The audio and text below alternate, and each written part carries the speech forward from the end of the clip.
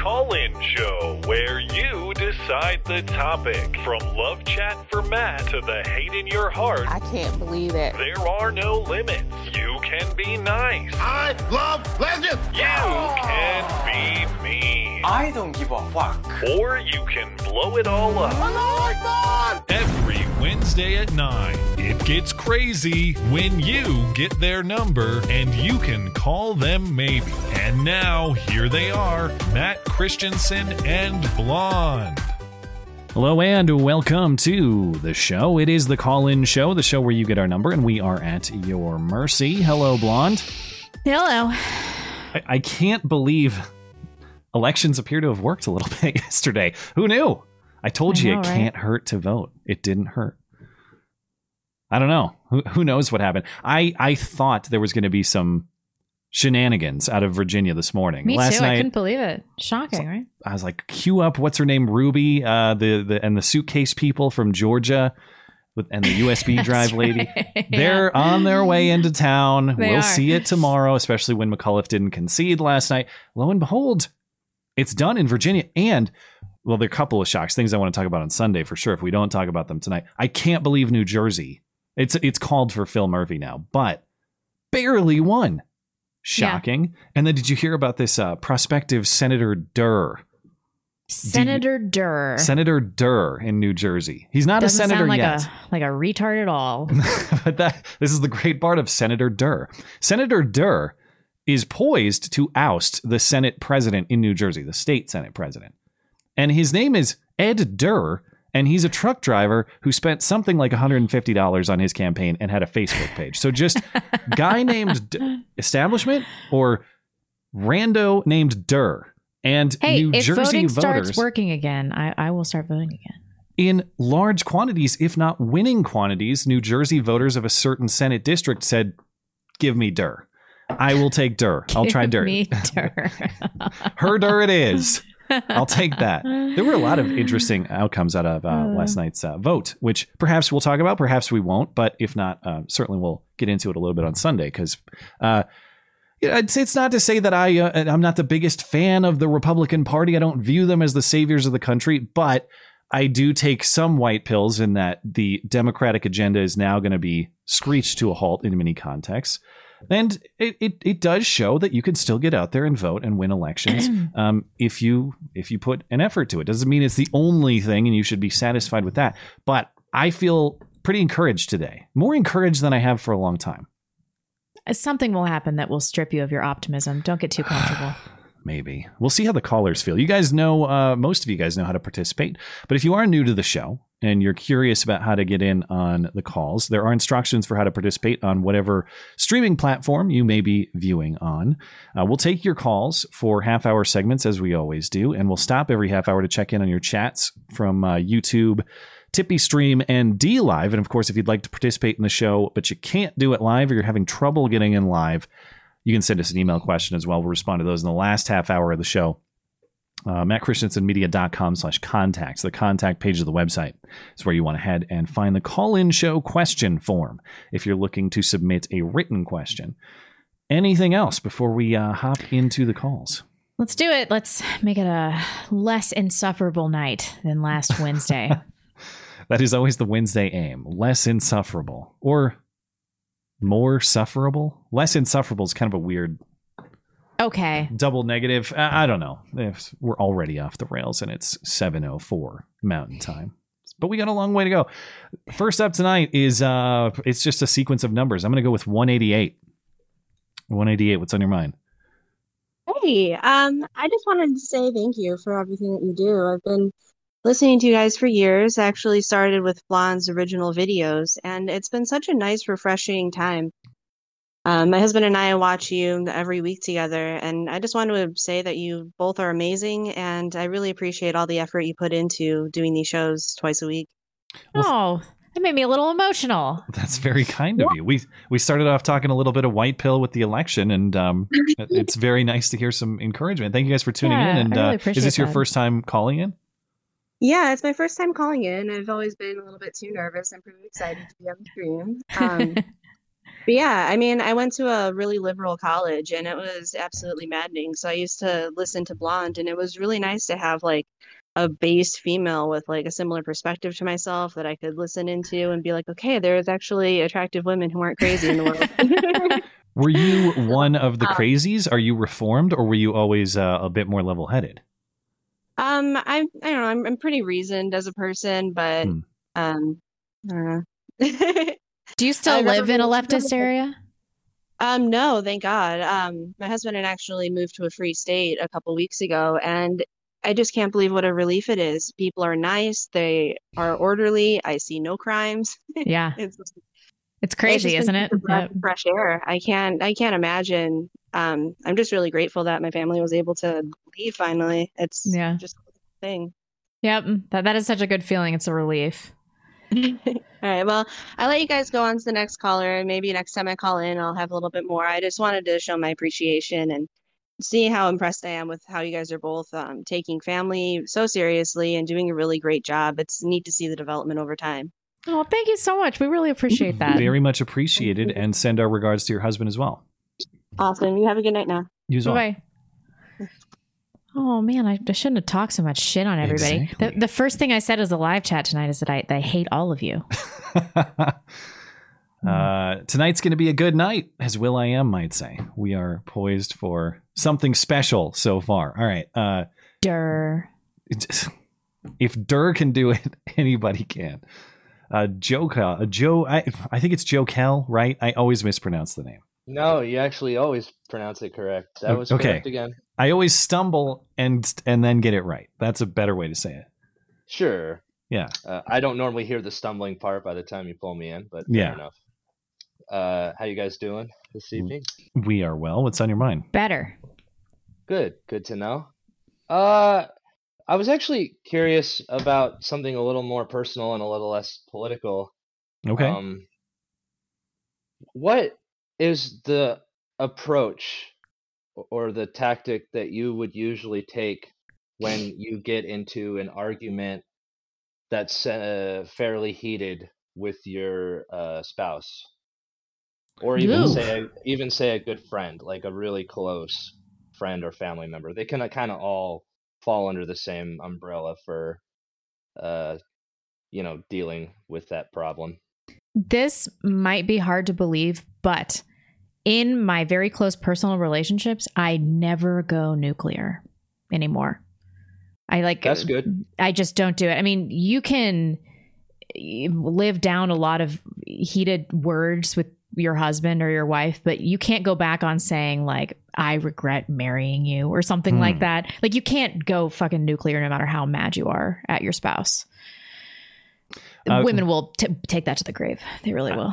I would say, obviously, the layers of what I'm willing to tolerate. Like my wife gets, and it's not like she abuses it, but my wife is going to get maximum tolerance. You know, she's going to get maximum deference. Sure. Family members are going to get something close, right about that much, and my friends. You know, I do my best to be a pretty supportive, open-minded, tolerant friend. My asterisk with the friend part, Matt, is more like a best friend. Like I have a best friend of 29 years. Yeah. I consider him almost more family than I would some family. I'll give you like, how- okay, so if you want to, if we're just going to take the answer of how I would treat the most important relationship in my life, which is my relationship with my wife, when I can sense that things are getting not helpful, productive, emotional, getting to that point where you might say something you regret, I am usually kind of a step out person. Like, all right, let's just take a break, do something sepapply for a little bit. That is so infuriating. I don't ever let anything God. linger. Like we're not going to do the thing where we just kind of like passive aggressively avoid each other for days on end or something like that. But if the moment is too destructive, just take a break. There's nothing wrong with taking a break and coming back to it. And we don't fight significantly, so this is rarely an issue. But when it does pop up, that's my strategy. What about you? I actually take an approach similar to Matt's. I can elaborate a little further. I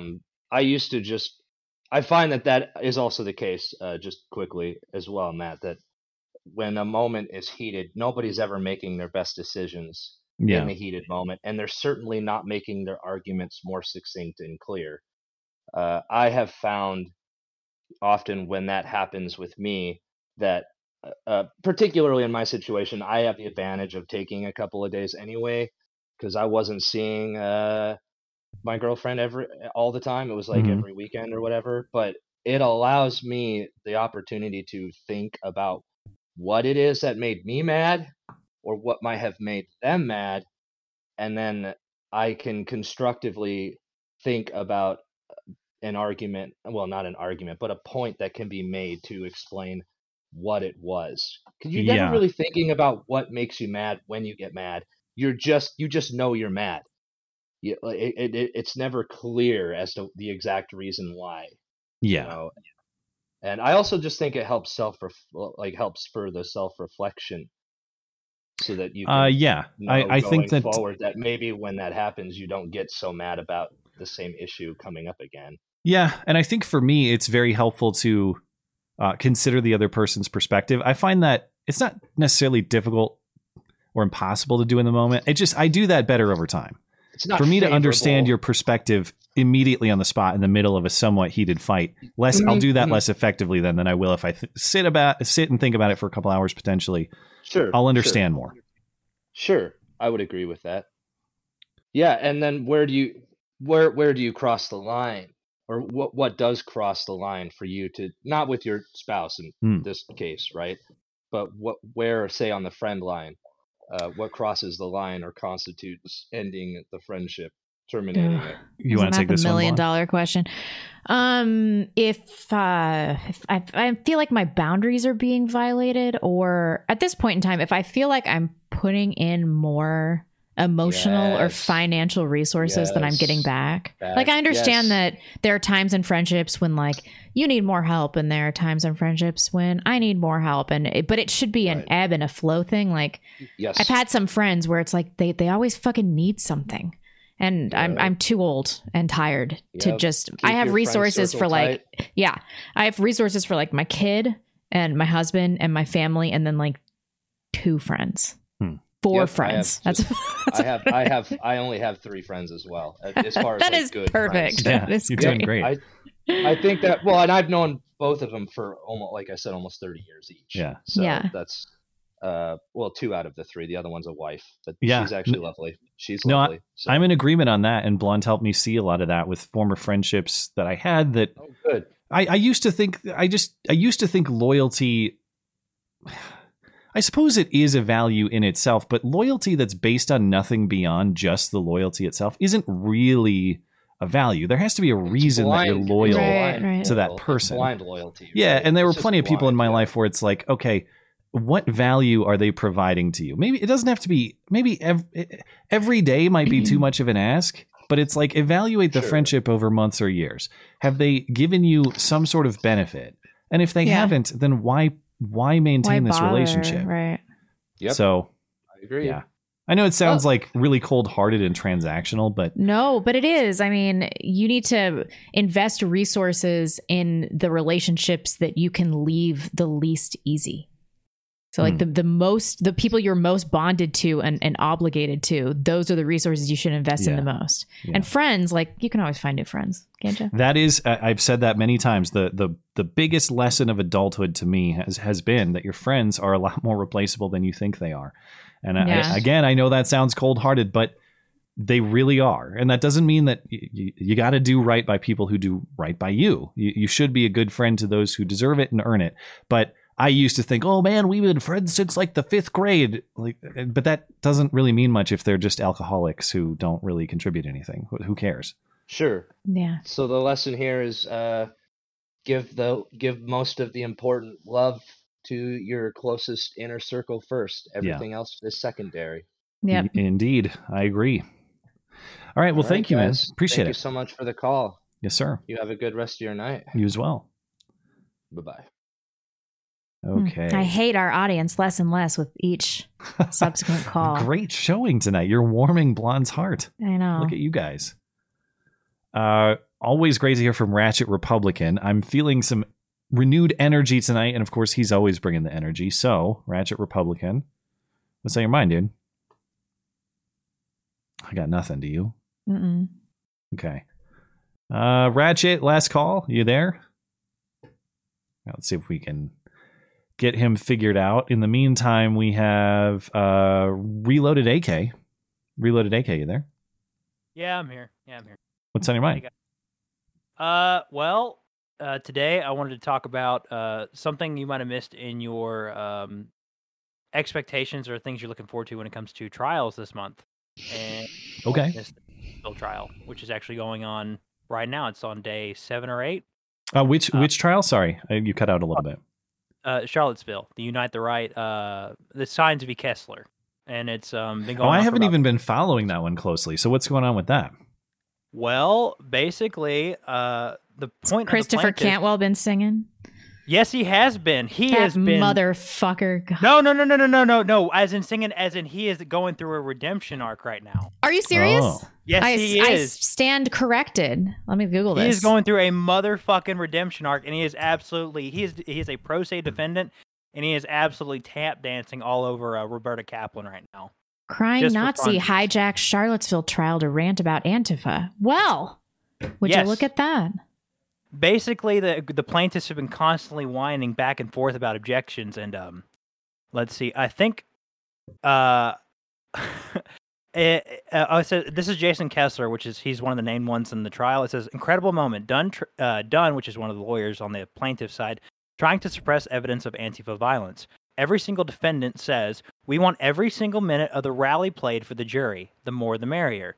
Karen Dunn. Objection, Your Honor. This is going to change the entire character of the trial. The defendants want the jury to be able to see everything that was going on in the day of the Charlottesville rally because they knew Antifa and Black Lives Matter counter-protesters, rioters, whatever you want to call them, were there to show up for violence. The whole point, the whole premise of the trial was based on the fact that the plaintiffs, which was Signs and Roberta Kaplan and all them, they want to say that the people who organized for the Unite the Right rally gathered there for the purpose of explicitly doing political violence against people like Antifa. They want to say that the defendants were the ones that were going to end up doing violence, not Antifa showing up and screwing everything up. And the thing is, this is not going to work. Did Christopher Cantwell and a bunch of other defendants are putting on a good show. He's defending himself, right? And so is Richard Spencer? Richard Spencer is a pro se defendant, and Christopher Cantwell is as well. And some of the cross-examinations have been pretty funny. Maybe I should invest in this more. My instinct is to not trust Christopher Cantwell because he was a Fed informant, wasn't he? Well, the thing is, right now, I think he might have been pressured into it. I don't know if they had something on him. I'm not sure, but right now he's pretty much doing tap dances on top of the plaintiffs. And interesting. Where are you Richard watching Spencer it? Where can we watch it? You can't watch it. You have to call in and listen to it. It is illegal. It is illegal to have any sort of file of the trial. You cannot have any downloaded copies of this trial. What? You can only listen Call to it. in and listen to it. What do you mean? Are you talking about a Zoom call or something? No, there's a phone number you have to call. Really? Okay. Yes, and listen in on the trial over your phone. And like I said, it is illegal to have any sort of documentation of this trial. So if you were to record your phone playing it or something like that, you'd be committing a crime. Exactly.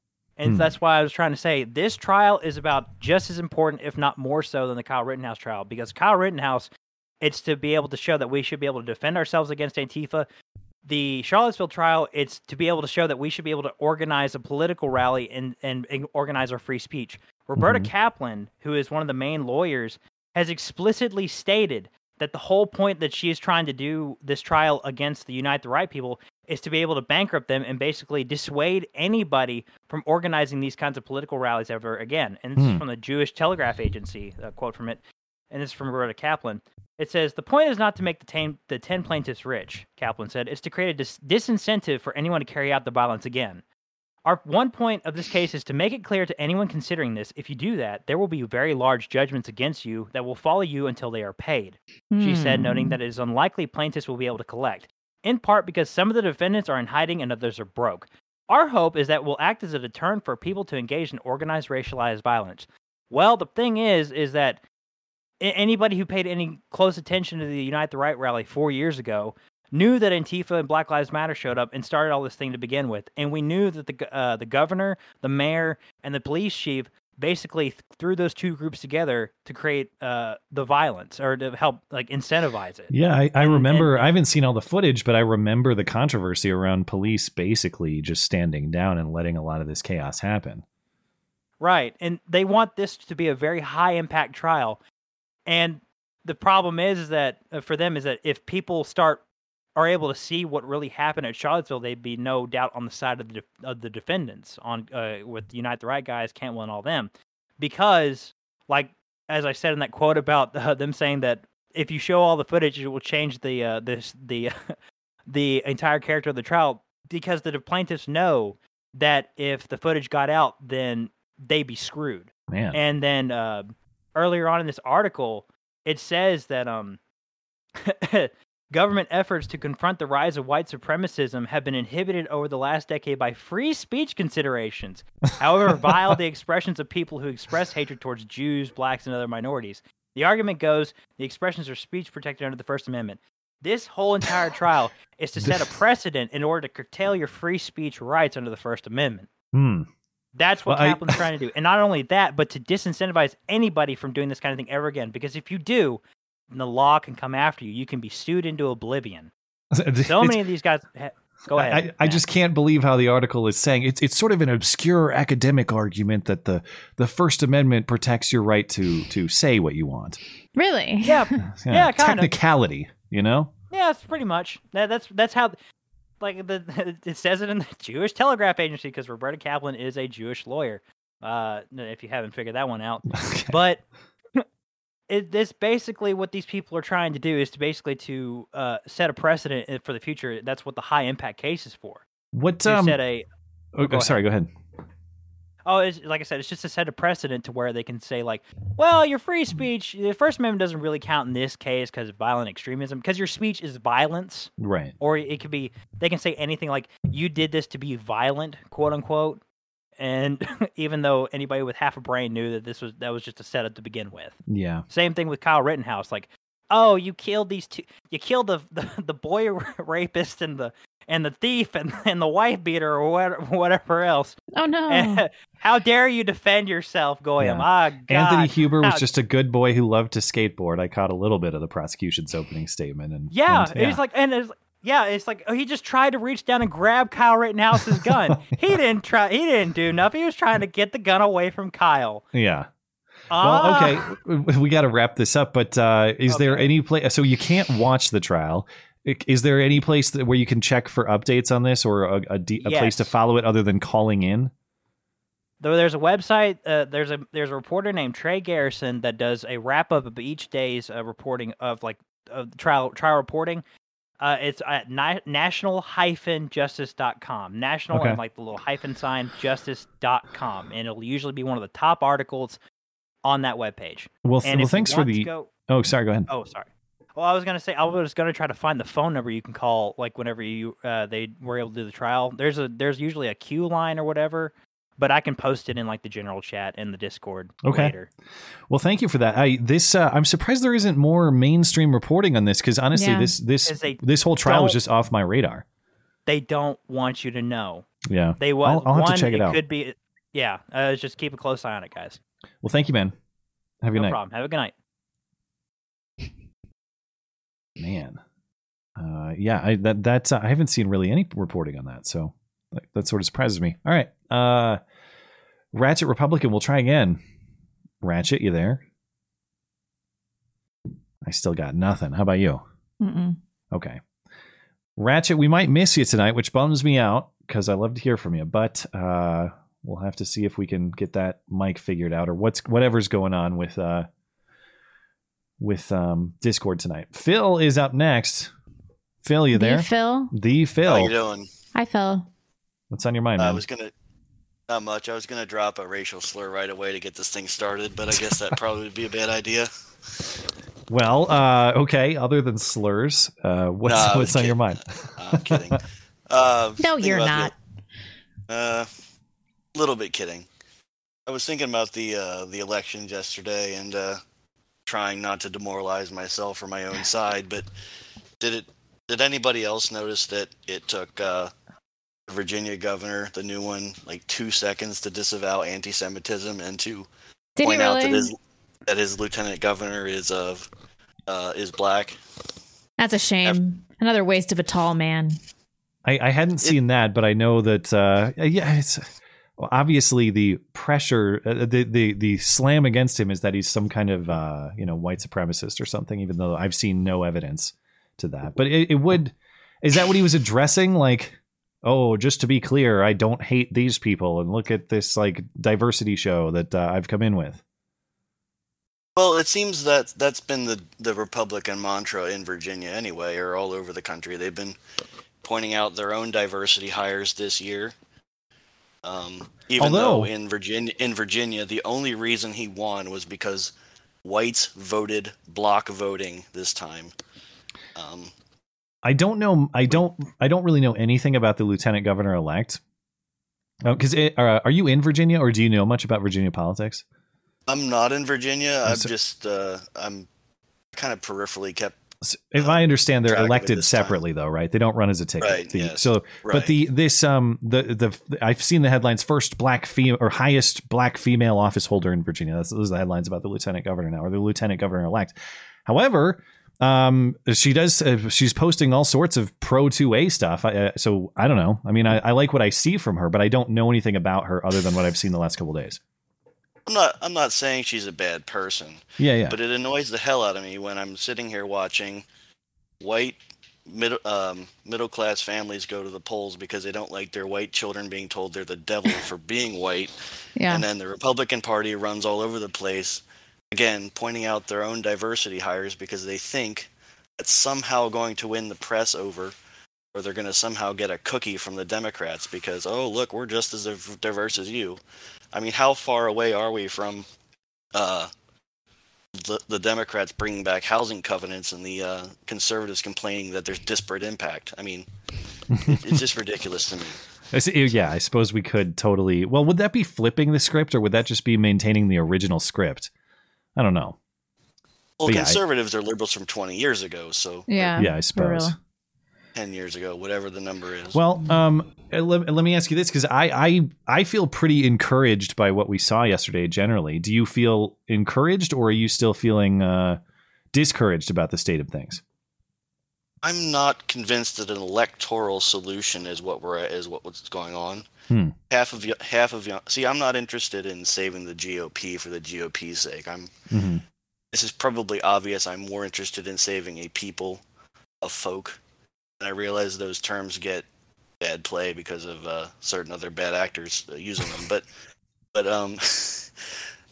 if the GOP will not stand up for their own voters, we need something else. And conservatism from the Reagan era is not it. Yeah, I mean, yeah. I do hate the idea of playing on or capitulating to their terms. Look, we're not who you say. Who gives a shit what they say you are? They'll call you anything. They'll anything. These people, people like the Lincoln Project, they have no shame. They're actual pedophiles. All right. They're going to go out there and make accusations of racism or something. You guys touch kids. Yeah. Who are you accusing of anything? Yeah. And people still take such deep offense to the comment that they're racist. Why does anybody care? It's 2021. Who cares?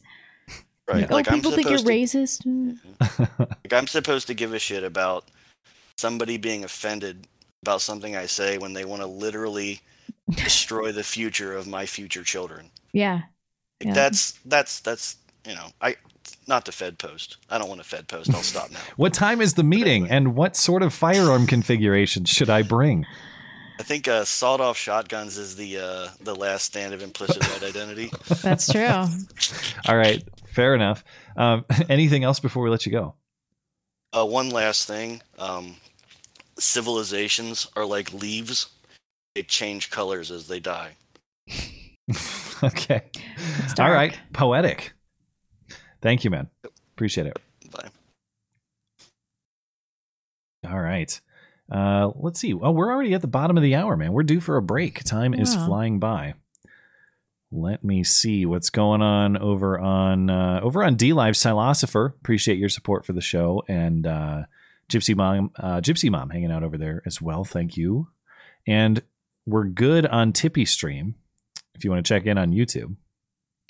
Long Dong John says, what would the Democratic Tiki Torch hoaxers' plan have been if Antifa turned up? Would they have abandoned ship? Would they have joined them? Would they have fought them? Stayed in character? I don't know. I still, maybe I missed it, but we were wondering that on Sunday. Like, what was the true intent here? Was it to pass this off as legitimate? Was it just to make an obvious a statement from a bunch of people obviously fronting as Charlottesville guys? If that was the intent, I can't see them actually engaging with Antifa. False flag, interrupted false flag. Eric Burns Marsh says, Lados ga Brandon. Is that is that Pig Latin for let's go Brandon or something like that? No, I think it's some Nordic language or something. Eric Marley. The people who most want you to think your vote doesn't matter are the left. Your vote works even when they tilt it in your favor. Vote often. I will do it because it doesn't hurt. I'm still going to do it each and every time. Although the only thing on my ballot this year, another goddamn property tax increase. And of course, the California flood said, yes, we love it. Property tax increases will surely make this place affordable. It does hurt, though. I can look forward to that. I don't think it hurts. It hurts you and your ability to see the world clearly because you're still buying into a system that doesn't serve you in any way. You're still you're still dealing in democracy when democracy is a farce. It is a tool in the toolkit. I don't think that you have to. It doesn't require full faith in the system, even That's though true. I would like a system in which we could put our full faith. Presently, doesn't it require some faith in the system, though? I don't know, because there's no. What is the consequence other than a potential waste of 5 minutes of my time? Because it makes you believe. You wouldn't be doing it if you didn't think that there was a possibility that it would work. No, because it doesn't hurt. If I believe that it's going to somewhere and it's counting. Right. There's only net positive. There's not net negative. There's no world in which that costs me anything to do that. Cost me something. What? Because I don't believe that participating in this farce of democracy is going to benefit us long term, or that we can affect change through voting. You're entitled to that. So the act of voting is damaging to my worldview. Well, you're entitled to that, but I don't see how it damages my life or damages my efforts to construct the world. We all have to make that decision, don't we? Of course, but I think not voting you're entitled to not vote. I would never try to compel you to vote. I don't agree with that either. But you want to talk about local elections mattering, state elections mattering. I guarantee you, if you could watch the two Virginias play out under Glenn Youngkin and Terry McAuliffe, they're pretty significantly different. I bet, especially for your kids at their school. But then again, my goal is not to put my kids in public school anyway. So that's true. We should be looking forward enough to see that the only thing that really is going to matter is whether or not they try to take our children if we homeschool them. Yeah, that will be. It's already regulated to some extent by the states, but the more popular it becomes, the more crackdowns on it you can expect. Yeah. Yep. Lazarus Rex. I live in New Jersey. If the figures I read are correct, Murphy won by less than 1% with 90% of the votes in. What are the chances of a recount audit, or the chance that will lean to a meaningful upset? I don't know. After 2020, all bets are off. I can't even make any assessment of any current election. But I could tell you, this election being anything close, being anything that would warrant a recount or any sort of audit, is itself an upset, essentially. Murphy we know what New Jersey politics are like, but you can look at the polling. Murphy was polling something like 10 points ahead as of a week or two ago. So that tells you a few things, like momentum is shifting in a particular direction. Right. And, as usual, you can probably take the polling as being maybe a few points off one direction or another, because people feel either a pressure to answer polls a certain way, or they hear it's a pollster and they don't answer at a disproportionate level or a disproportionate number of the non-answers are conservative or otherwise non-Democrats. What did we do every time a pollster contacted us in 2019? Anytime I get a text, I say, get AIDS. Or I'd lie. I did a lot of lying. I I hurled some racial slurs at some people. Blackside Mountain says, not sure if you guys covered it, but what the hell is going on with that rape in Missoula by a refugee? I'm out of state and just heard about it. Yeah. It's Afghan's gonna rape. That guy has a court hearing coming up sometime soon. However, what I know about that case is, and it's not to say that this is not to justify it or say it's okay or anything like that, but the circumstances are that this woman went to a hotel room consensually with this Afghan refugee guy. Sorry, I stopped listening because don't care now. Well, that's an awfully short skirt to be wearing. That's all I'm saying. Yeah. I'm not saying you like fully deserved what happened to you, but it's kind of like... you definitely had it coming, right? I mean... It's kind of like walking into, I don't know, certain neighborhoods of Detroit or Oakland and just firing off a couple shots. Maybe not quite that bad, because that would be a crime. But, I'm saying there are just some activities that are of inherent risk that you might not want to participate in. That's all. Now, of course, does that mean it's not a rape? No. Does that mean the guy probably raped her? Sure. Does that mean he deserves charges and prosecution? Yes. Yes. Yeah. I'm just saying, God willing, if I have a daughter, I'll teach her not to go to Motel 6 with an Afghan refugee. That's all I'm saying. Oh, yeah. Yikes. Is that unreasonable? Yes. You should be able to go to all the motels with all the Afghan refugees. Yeah. Get as drunk as you want. Yeah. We'll circle back. All right. Thank you guys for the chats. We'll come back to them. I'll have to just circle back with you. The juice. The juice is up next. Is this the real juice or a different juice?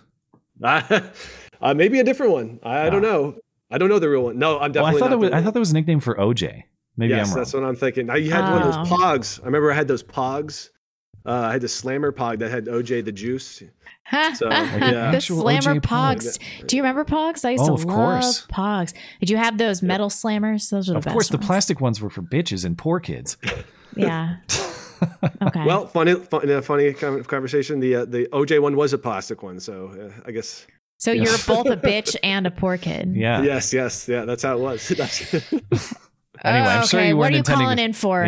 Crypto juice. Yeah. So I'm really trying to just chat about the this nonsense that's going on with the mandates. I'm a federal employee. I work for a 3-letter agency, and it's crazy. You're fucked, man. What kind of stuff is being done, and just the outrage amongst the community that is opposed to it. But the large problem is that all of this culture stuff, all of the sort of woke culture is all infiltrated up and down the chain that control all of like the messaging. And so they just shut down any sort of discussion that dissents. So maybe I'm maybe here to talk about the fact that there's community out there that disagrees with what's going on, despite the fact that a large majority of people say pretty nasty stuff. Just today, people were just bashing unvaccinated people, telling them to get out the door. The thing is, they think that I'm of a certain status when I'm not. And so so it's quite very interesting having to sit there and listen. And I just take it because I don't, I'm going to have to reveal my card in a couple weeks. So then November 22nd is the deadline. Yeah. And that's sort of when all of the curtain will be revealed, and people need to take account for, whether you're asking for an exemption and whether the organization is going to provide that to you, and sort of just a rumbling up to that point. So trying to use my leave, trying to work out with my supervisor how to get some use my leave, and hopefully use that out before they can call me back and decide whether or not my fate is to stay or remain or leave. So is your supervisor friendly to your cause or skeptical? Oh, yeah. So this guy, he's a libertarian. Oh, at least he comes out that way.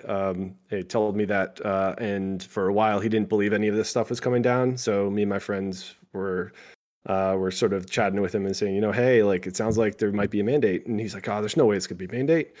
It's just not right. It's already crazy with things are going.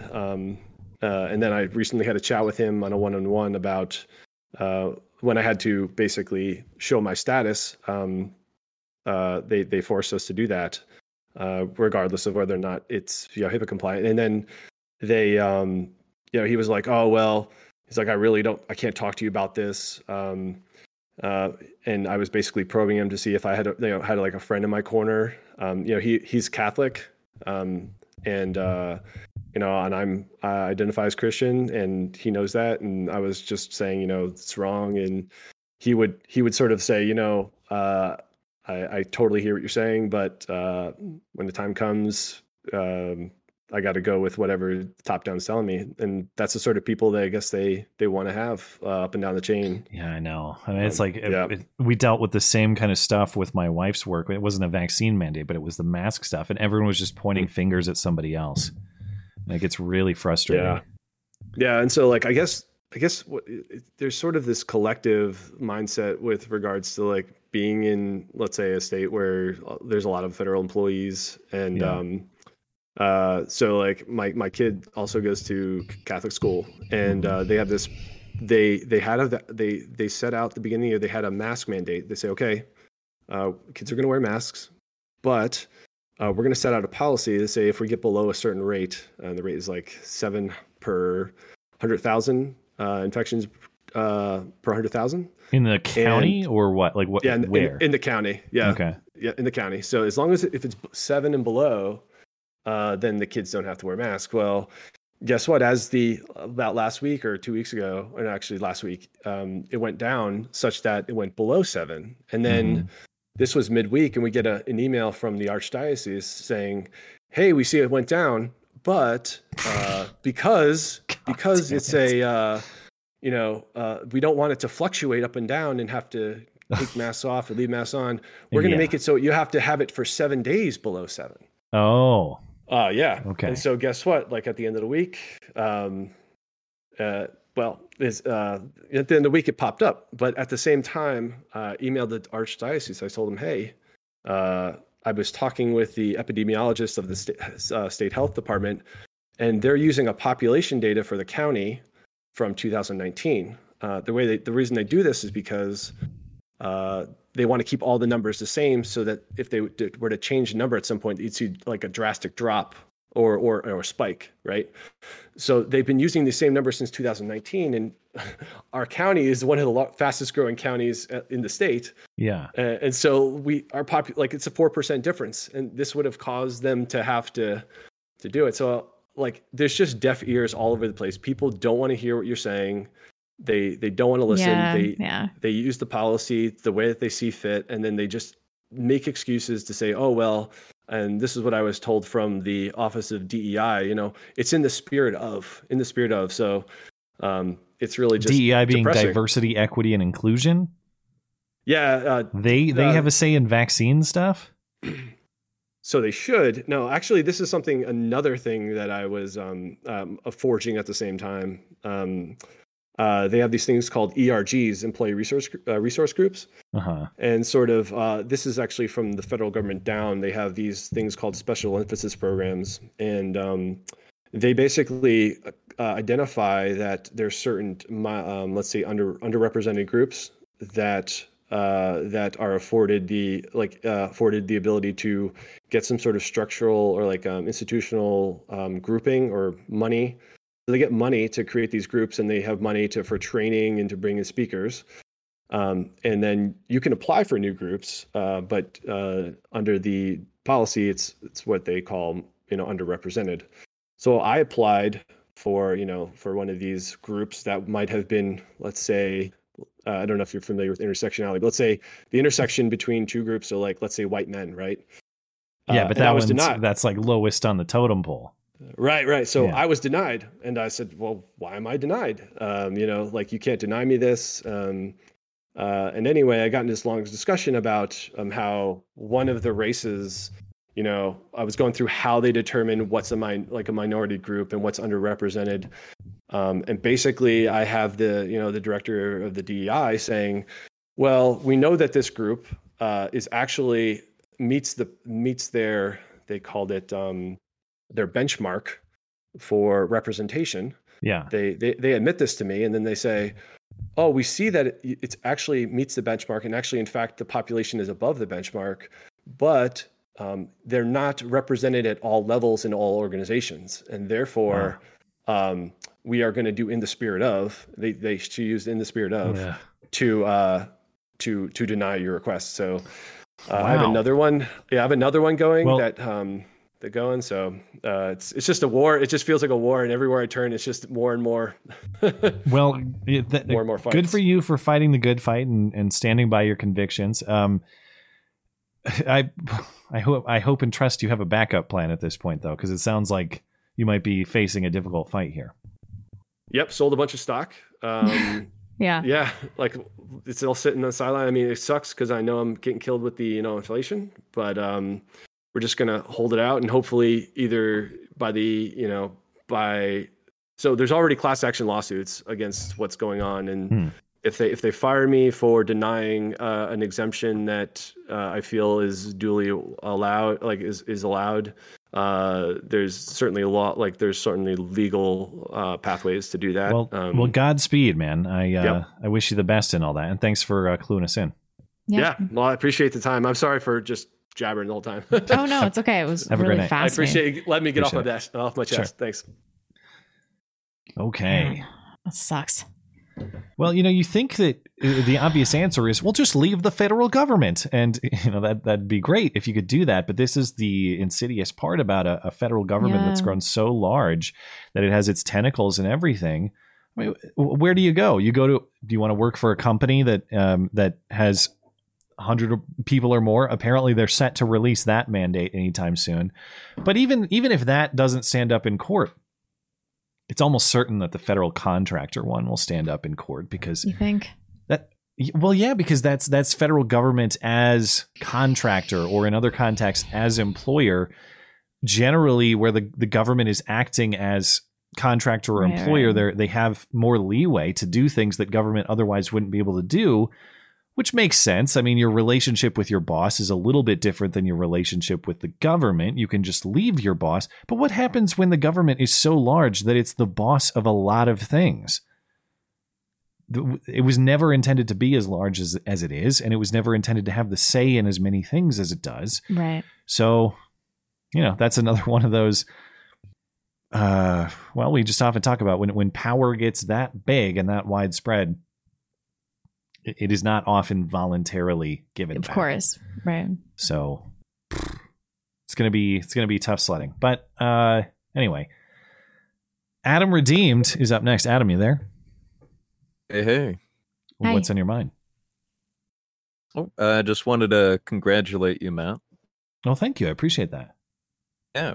On figuring out what the fear of God is the beginning of wisdom means. I had a feeling that you were like setting up for a punchline or something there, but that's not a punchline. That's sincere too.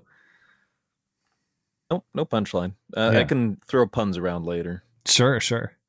Okay. Did you want to talk about that topic, or was there something else you wanted to get at? I was wondering if you had any more thoughts on it.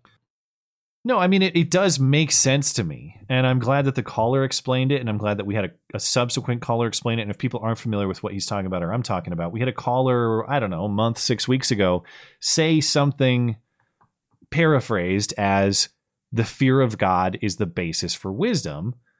That to me, it's not that I reject that, but I'm not a person who, anytime I hear of fear as sort of a positive, I'm a little bit skeptical. Being afraid of things, I don't generally find to be an asset. But fear in this case kind of means, at least in the way I interpret it, respect for some sort of moral superiority or some sort of moral structure out there. And without respect to that moral structure, it's hard to be a wise person who can successfully navigate this world. And I appreciated his explanation of that. Do you feel like I'm characterizing it fairly, or would you explain it to me a different way? I think you characterized it fairly. I think you just used way too many syllables. Okay. Simplify it for me. I would just say fear is fear. You don't have to go any farther than that. And there's a reason it's the word of choice. Yeah, okay. Because that was the original hang-up for me. So explain why that is the correct word and I'm not misinterpreting its meaning. The reason being, who should you fear more in all the world? Men, death, or God himself?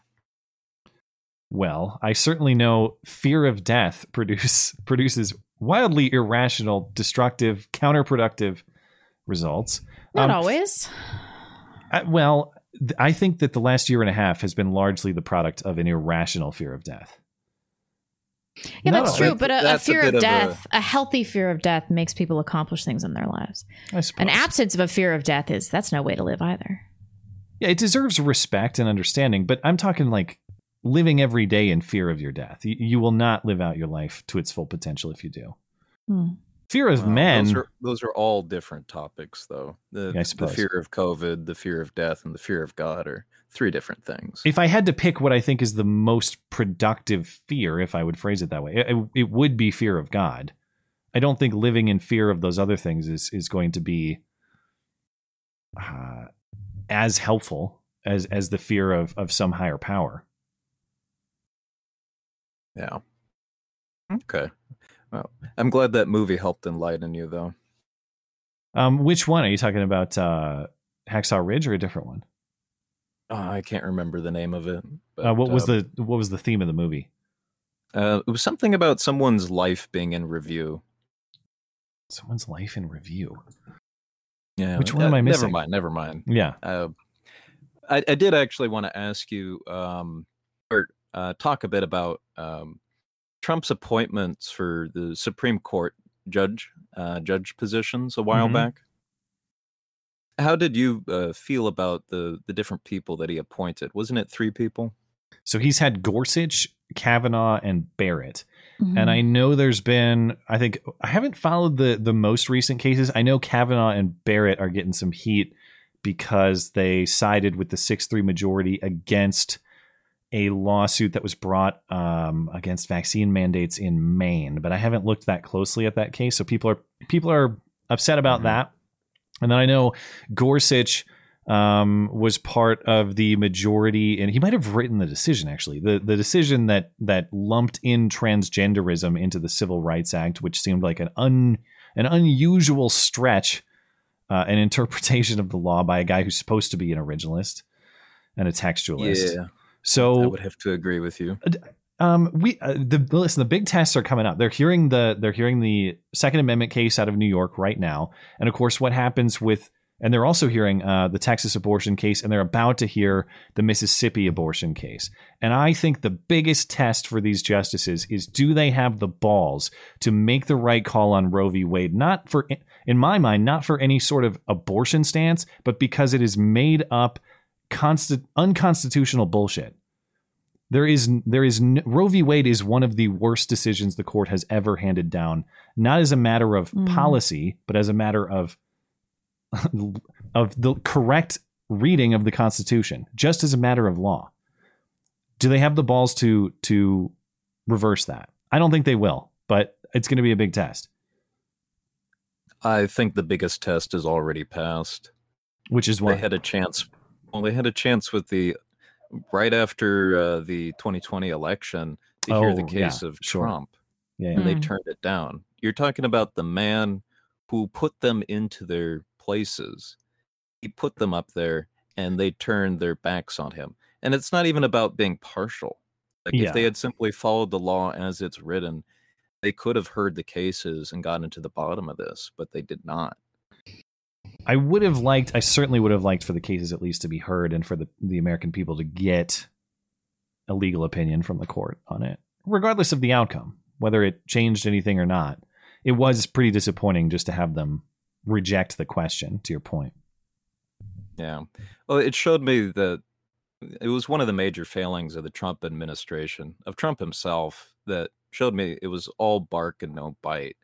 He had the chance to appoint 3 constitutionalists, hardcore constitutionalists, and he picked limp-wristed rhinos that then immediately stabbed Trump right in the back.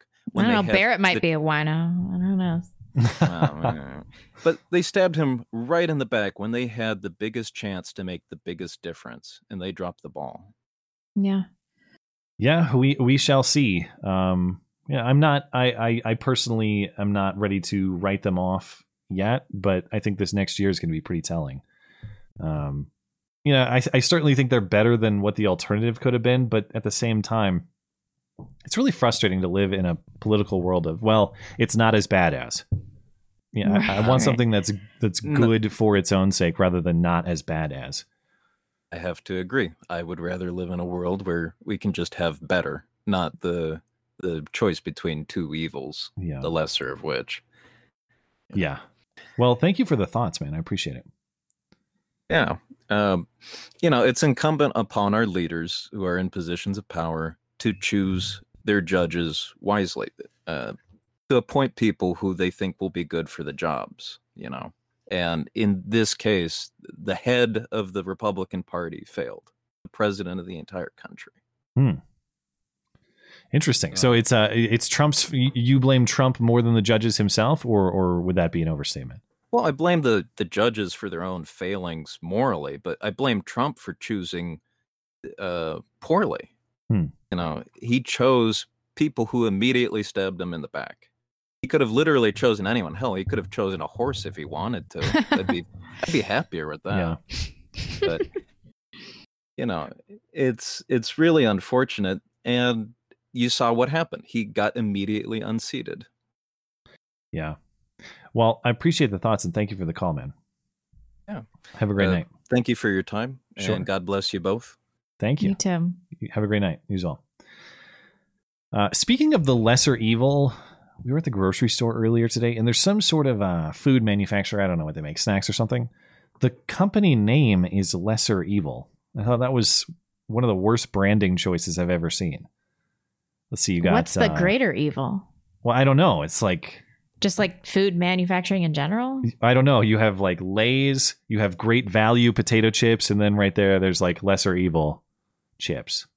So they're like only kind of bad for you? I don't know. I think they're supposed to be like one of the like a organic or healthy type snack company. I don't know. I saw the stuff and I thought it was really bizarre.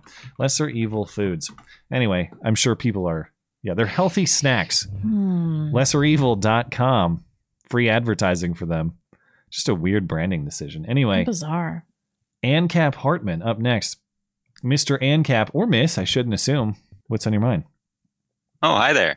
I just came with a pocket full of white pills. They're dissolving in my pocket. So okay. If I seem a little nervous, it's probably what it is. It's also my first time.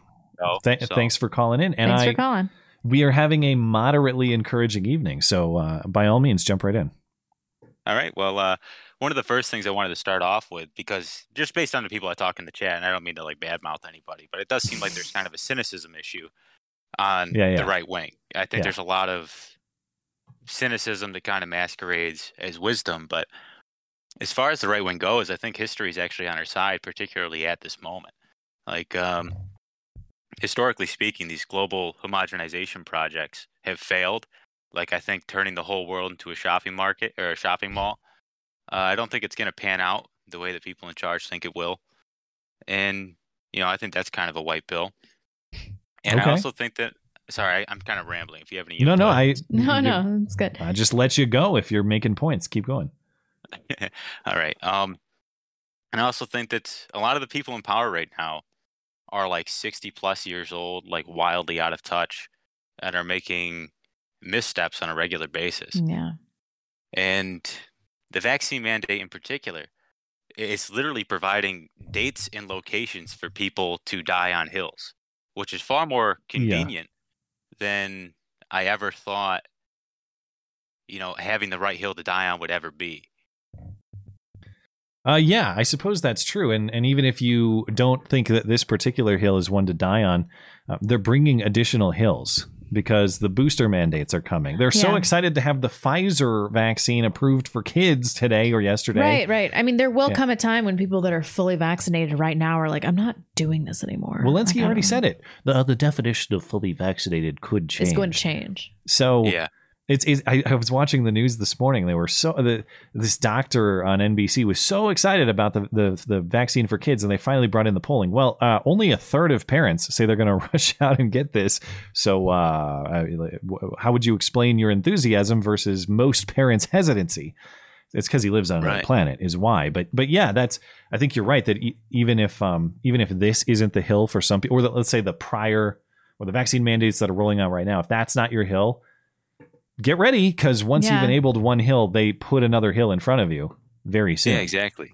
It's just this one seems to be articulated very explicitly. This is one that they're literally giving you dates, like times and locations for if this is something that you're willing to fight for, well, this is when the policy is going into place, and this is where it's going into place. It's not nearly as, I don't know what the word would be. Well, I get what you're saying. It's not like you're not protesting like a company investing its money in some shady operation where there's not. You gotta.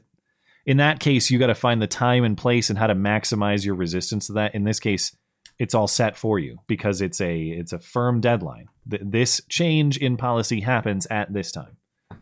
Right. Okay. And so do you have any other white pills?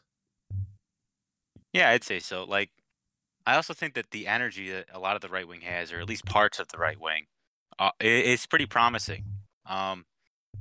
I think the right wing should emulate energy similar to like Donald Trump dancing to Hotline Bling, something like that. Dancing to what? Hotline Bling. Have you seen that video? He's on SNL. He has those the changing LED lights in the back. Is it that classic video of him dancing like an idiot? Like, yeah. I think that's what all of us should aim to be. Is that guy doing that? Like some sort of social couth, a little self-aware funniness. I think the right wing has. The meme culture at its back right now. The Let's Go Brandon thing kind of blew up, I think, way more than anything that... Dude, it's still going. And the freak out this week. I love the fact checks coming out. Just so you guys are aware. Yeah. These people are not actually fans of Brandon. It's code for vulgarity. It's just like the same people saying fuck Trump for years and years and years. Yeah, I was actually in like a liberal college town recently, and I was on a bus to one of the bars. Yeah. And the whole bus was chanting "Let's Go Brandon." I'm not sure if everybody knew what it meant, but it's kind of it's gotten to that meme status to where it's getting past where it would traditionally be recognized. I showed the pumpkin on Saturday's stream, which I was very proud of. But I thought that I would get I thought I would get some reactions from trick-or-treaters or parents. Nothing. Right. I didn't get I saw nothing. No one said anything. We saw some moms kind of like reading it, but nobody said they liked it, and nobody said anything negative about it. And we probably had. Wow, are we too deep into the internet that we don't understand the common man anymore? I feel like that would have read really well in my neighborhood. People have got to know, right? I think maybe they just didn't want to get into a political conversation. And to be fair, a lot of the parents just sent their kids to the door while they kind of stood back. So, but I would say we had like 30 trick-or-treaters. Nobody said anything about Brandon. I was a little bummed by that. Yeah, that is surprising. Yeah. All right, man. Well, thank you for the bits of encouragement. Any final thoughts before we let you go? Not really any closing thoughts. I have something that probably open up a larger can of worms, but I understand you probably have to get some other people in here. Yeah, we got to take a break and get to some other callers, but I appreciate the thoughts, man. Yeah, of course. Have a great night. Yeah, you too. Bye-bye. Okay, we are due for a break. Thank you again to Silasfer over on DLive and Winning Smile. Appreciate it. Let's see. Tippy Stream. What do we got going on over there? Let's see. We have a couple. Or no, we're good actually. We're good on Tippy Stream, so just YouTube. Who was the last one? Well, yeah, Refugee. Matthew Castellanata says, bought my first weapon, Winchester SXP Defender 12 gauge. Got a little nervous while waiting for the background check. I told the guy at the counter, I hoped they're not going through my memes. They were. Probably not, actually. They seem highly incompetent, and it wouldn't matter.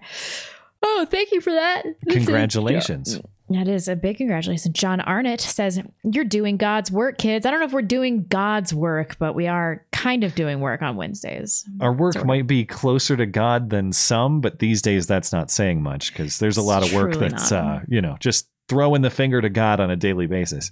But we appreciate the encouragement. Thank you.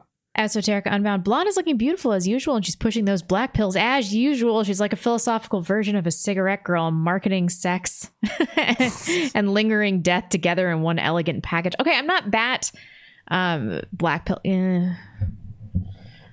listen, I don't have a lot of hope for the future of this country. That's all I'm saying. Although I think you still have room to go. I would say you're charcoal pilled at this point. You know, I do have room to grow. I mean, I'm not talking about like mass suicide events or anything. Yeah, I mean, depths of negativity that remain untouched. I'm still like having kids and stuff. That's true. And that's what I will always say that, seriously. The fact that we're doing the show and building families, you can't genuinely believe in no future if you're doing that. But I wouldn't say that you ever believed in no future. You just think that the current structure is not going to be salvageable. That's true. Yeah. And I am battling like crippling depression too. So I doubt that the average black pilled person is really dealing with this level of depression. Yeah, I don't know if winter has hit you guys yet, but it's already getting dark at like 5 o'clock. See, I love winter. I don't have any problem. Oh God. My wife does not like the diminishing minutes of the day either. There are things I love about every season. And I realized that when I lived in California, and it's just kind of, at least in the Bay Area, it's like the same 60-degree kind of off and on rainy weather always. Mm-hmm. No, I got to have the changing of the leaves. I got to have the long summer days. I got to have cold, short, long shadow, snowy winter days. And I got to have everything turning green again in the spring. It's like, yeah, that's true. I just love that. I need that wherever I live. It punctuates your life, you know. Gotta have it. Yeah. So when I will think never about go back LA, to that. I'm like, that depressing vast expanse of one long, endless, rainless summer for 5 years or whatever. It doesn't help that the landscape is 100% paved over. Yeah. It's like, it's hard to have seasonal change in the landscape if the landscape is made of concrete. God, I hate that place. Ian Barrett says, alcoholics aren't worth your time, huh? This is not a gotcha. I'm just broke and empathetic. Well, no, let me be fair to the alcoholics. I have a couple friends who certainly are. Active alcoholics. Yes. Yeah. They exist. They're out there.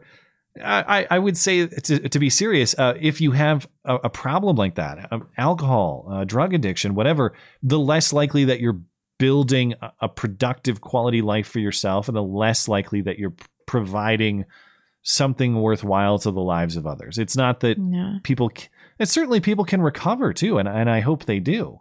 But the point I was making at the time is like, yeah, you gotta recognize when someone is dead weight in your life. Yeah. And that doesn't mean that alcoholics always are. I was so worthless when I was drinking. Yeah. I mean, it doesn't mean that I will refuse to help people if they genuinely need my help. I'm just saying, if it's that sort of dead weight relationship, I'm probably not going to put a lot of active time into maintaining it. Blonde's water glass. Y'all are just jealous of me because I'm touching Blonde's lips. I do have a lot of novelty water glasses. Thank you for that. Incompetent hands. I heard today there was a FOIA request into the CDC's decision on changing definitions of vaccination, and emails revealed that it was simply optics, not hopeful until memory hole stops being a spectator sport. Really? I know that they had done that, but I haven't heard anything about this FOIA request, so we'll have to see. Maybe we'll talk about it on Sunday.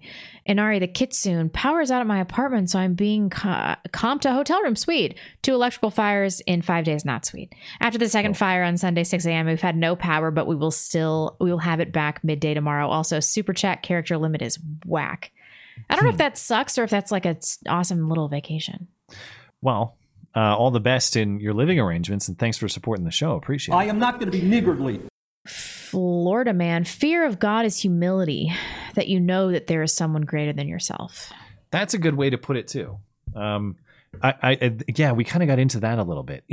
The connection between godlessness and narcissism or self-centeredness. Yeah. I'm not saying that you can't, that they have to go hand in hand, but I do think that there's a connection, broadly speaking, that once we've removed God or some sort of greater moral framework from our life, that nothing really matters. And so just us and our own appetites become more important than anything else. That's a recipe for an unfulfilled life and just general degeneracy and purposelessness. Oh, yeah. And what is everybody going to do when they lose their sex drive too in old age or in middle age? Yeah. What will become of you? Yeah, that's the thing. It's like, there's no, if I could go back and talk to my younger self about what I have now, it's like you think that, you want to live it up when you're young and you don't want to get tied down. Yeah, I mean, I don't know. Maybe you don't want to hop right into it when you're 18 or something. I think especially men kind of want to build themselves, build something to show to a future wife, I suppose. But there is nothing about me that misses, I don't know, being a single guy who's just trying to play video games and, I don't know, pick up chicks at the bar or something like that. Right. There's nothing about that I miss in any way. Oh, yeah, me too. We should circle back on these. Let's do the last segment of calls. All right. Thank you guys for the chats. We will come back to you. I'll have to just circle back with you. Hovan is up next. Hovan, you there? Hovan? I do pronounce it Jovan, but hello. Sorry. Well, I apologize for that. What's on your mind? Well, first off, hello, first-time caller. Well, thanks for calling. First-time successful caller, I should say. Well, Discord is a mysterious operation. You know, it's difficult to navigate sometimes. Yeah, I am on mobile, and for whatever reason, it decided to work today. Fancy that. Praise be upon the Discord gods tonight. Indeed. I guess someone said their prayers to RN Jesus, and somehow it wasn't me. What's on your mind? There have been a couple things of late, but the big thing from several shows back, and honestly, it's a problem a lot of commentators have had. People need to stop friggin' simping for Kirsten Sinema. Dear Lord. Who is doing that? I don't know, but there are a bunch, like Tim Pool talking about her being a moderate, Shapiro. Oh, I thought you meant talking about actually wanting to bang her, but you meant simping in like the less direct. Yeah, like people need to quit calling her a moderate. Like, oh, she's not a moderate. I didn't know people were saying that. No, relative to the commies, she's a moderate. But yeah. So the thing about that is, I've got a couple things here for little bits from her voting record. Some of the things she's said. For one thing, she's described herself as, quote, the most progressive politician in Arizona. Do you have dates on these? I'd just be curious. Dates off the top of my head, no. Okay. I wrote some of it down. I didn't think to write specific dates. Yeah, it's not that it doesn't invalidate it. Obviously, I'd just be curious because I wonder if she might have changed her mind over time. I know it was in a radio interview in the early 2000s. Okay. Around the time SB 1070 in Arizona was being passed, the immigration bill, where they would check your papers. Oh yeah, okay. Yeah, one of the things she did, I don't know, you can call someone a moderate for insisting someone should be arrested merely for going to the southern border and reporting on what was happening. What was the context there? It was, again, around the time SB 1070 was coming out. Yeah, Sean Hannity decided to go down there. She wanted him arrested? Yeah, she flat out called for him to be arrested. You know, like, for transgressing the southern border, even though how bizarre. He talked to the Border Patrol there, and he made a point of being within the exclusion zone. Mm-hmm.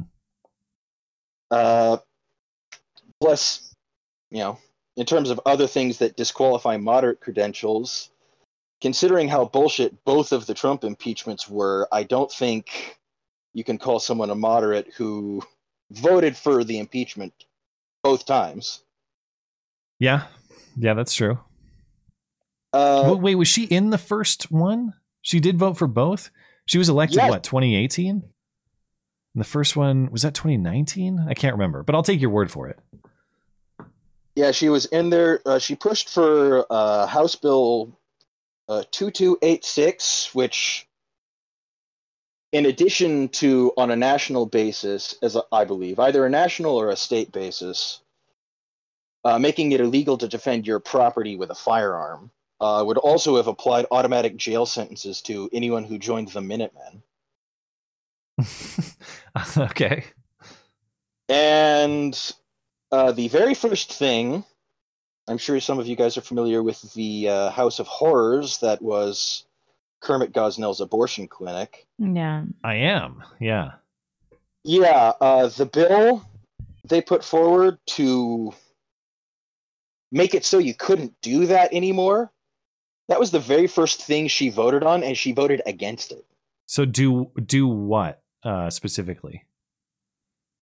Because I know he had his whole basement operation that was, not the abortions themselves were illegal, but he had a whole bunch of practices that were also underground, literally and figuratively. The law in particular had to do, like the piece of legislation, I should say, it had to do with in circumstances where you're trying to perform the abortion and like it's a late term and the baby is born alive. Oh, the old Ralph Northam. That's what you're talking about. The Ralph Northam. Gosnell did this too. Like they'd literally just stick it on a counter and let it replicate on its own. Oh, he even I had read he did much worse. That babies born alive, he would snip their spinal cords. If I'm not mistaken. That, or I think at one point they did like a Law and Order episode where they had a abortion doctor doing that, and he just jammed a pair of forceps in its skull. Yeah. Off screen. I know some of his so-called abortions were live births. That much I do know. Yeah. So the piece of legislation was going to make that illegal.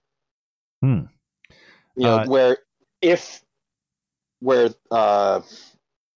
don't know why I'm stumbling over my words. Bear with me. Essentially, if it was a failed abortion and the baby was born alive, the bill would legally require them to provide aid. Yeah. Okay. Yeah, to resuscitate. And that was the very first thing Sinema voted on, and she voted to block that legislation. Well, thank you for I don't think that is not something a moderate does. Well, yeah, I mean, it's like everything has to be considered against what? Moderate is a relative term, but no, I mean, I'm not, she's not a politician I would vote for in any circumstance, but oh Lord, no. If I lived in Arizona, admittedly, I don't. Yeah. I don't actually live in Arizona. It's to say nothing of the fact that her election was under fortified circumstances, Susan. All right. Well, thank you for the cinema crash course. We got to keep it moving, but appreciate the call. Yeah, and of course, I did not mean to potentially ruin Blonde's night. Oh, no. Sensitive you. about baby stuff these days. Yeah. Have a great night. Totally understandable. Y'all have a good night. That is a good opportunity to let people know, though. I hadn't seen the Gosnell movie until 2 or 3 years ago. Can't do it. Even if you don't want to watch the movie, it is a story that people should understand, because this happened, 2008, the real Kermit Gosnell raid and arrest. Yeah. People aren't familiar. He was raided under illegal drug prescription pretenses. Yep. And lo and behold, they discovered a whole illegal abortion facility down there in which he was doing late term, live birth, all sorts of messed up abortion practices while keeping certain specimens in jars and just all sorts of, it's just a total horror show. So if you're sensitive to that, maybe it's not the movie for you, but it's a story that everyone should understand. I mean, the guy is up there with, he might be the greatest mass murderer in the history of the country. Yeah. If he's not, he's right there. Yep. And that doesn't even depend necessarily on your definition of murder as it applies to abortion. We're talking about babies who are out of the body and alive even. Yeah. Yeah. So just if you haven't checked it out, highly recommended. I've got a little bit of time for a couple more callers here. Let's get to Swiftner. Swiftner, you there? Swiftner? Hello? What's on your mind? Hey, God, these calls are coming in so loud for me. Okay. Sorry. Maybe this seems all right to me, but no, it's cool. I can do it louder, Blonde. Louder. Oh, no. Louder. No, don't do that. No. You're good on my end, so go for it. So check it out. I got to open up and just ruin everyone's flow with like a major Black Hill. All right. There hasn't been a lot tonight. Go for it. So did you hear that Steven Crowder put in an application to the Federal Reserve If they accept him, you know what this proves, right? An application for what? Just to work at the Federal Reserve. Don't ask to me work why, there? If they accept him, you know what this proves. No, I don't know where you're going with this. It's a total Ponzi scheme. The Fed in general? But why would his application prove hire that? Steven Crowder, it's a Ponzi scheme. Why would that be the distinction? Well, comedian, puns. They're obviously a Ponzi scheme. So, if they hire him, it's a slam dunk. Total black belt, right? I'm actually not sure. I'm not sure I totally follow. I can't tell if it's a gag or if this is sincere. I'm totally screwing with Blonde on the black belt thing. Oh, okay. All right. Is this some Jewish thing? I don't know what's going on. Should I understand what you're saying? Why do you have to hate my people, Blonde? Why? Oh. All right. No. Honorary rim shot. I didn't. It was a little over my head, but we'll go with it. Okay. Okay, so maybe that was a clown pill in disguise. All right. Do you have anything else, or was that the point of your call? No. So sort of real black pill, but I'll end it with a white pill. So hashtag serious talk now. Okay. So part of what drove me out of my state is that my state level organization, just because of the size and the scope of the work, we would average a suicide like every couple of years. Out of how many people? Thousands. Since the lockdowns started, there's been 6 that I've been aware of in the past 2 years. Yikes. You're saying 6 coworkers? You're talking about a group of people you work with? Or what's the group here? Correct. Okay. Well, 6 people inside of the group. Okay. 2 of them were specifically colleagues of mine. The other 2 were people that I knew of or had met in passing. One of them, the first one to go, was a father, followed almost a year to the day later by his son. Ugh. How old was his son? During lockdown. Mid-20s, maybe early 30s. Okay. Man, that's terrible. And the last one was actually a direct report and a colleague that was new to my particular team. And she left behind a 3-year-old daughter who her father walked in carrying, and they found her. And that's just kind of been where our state has been in lockdown this time. In terms of just like, that's where I'm coming from. Yeah. So white pill movement this is the first time that I've been able to spend more than 2 or 3 days in free country. Back in January or February, I began making moves to get to free country. And it has been a long road and a lot of time back and forth.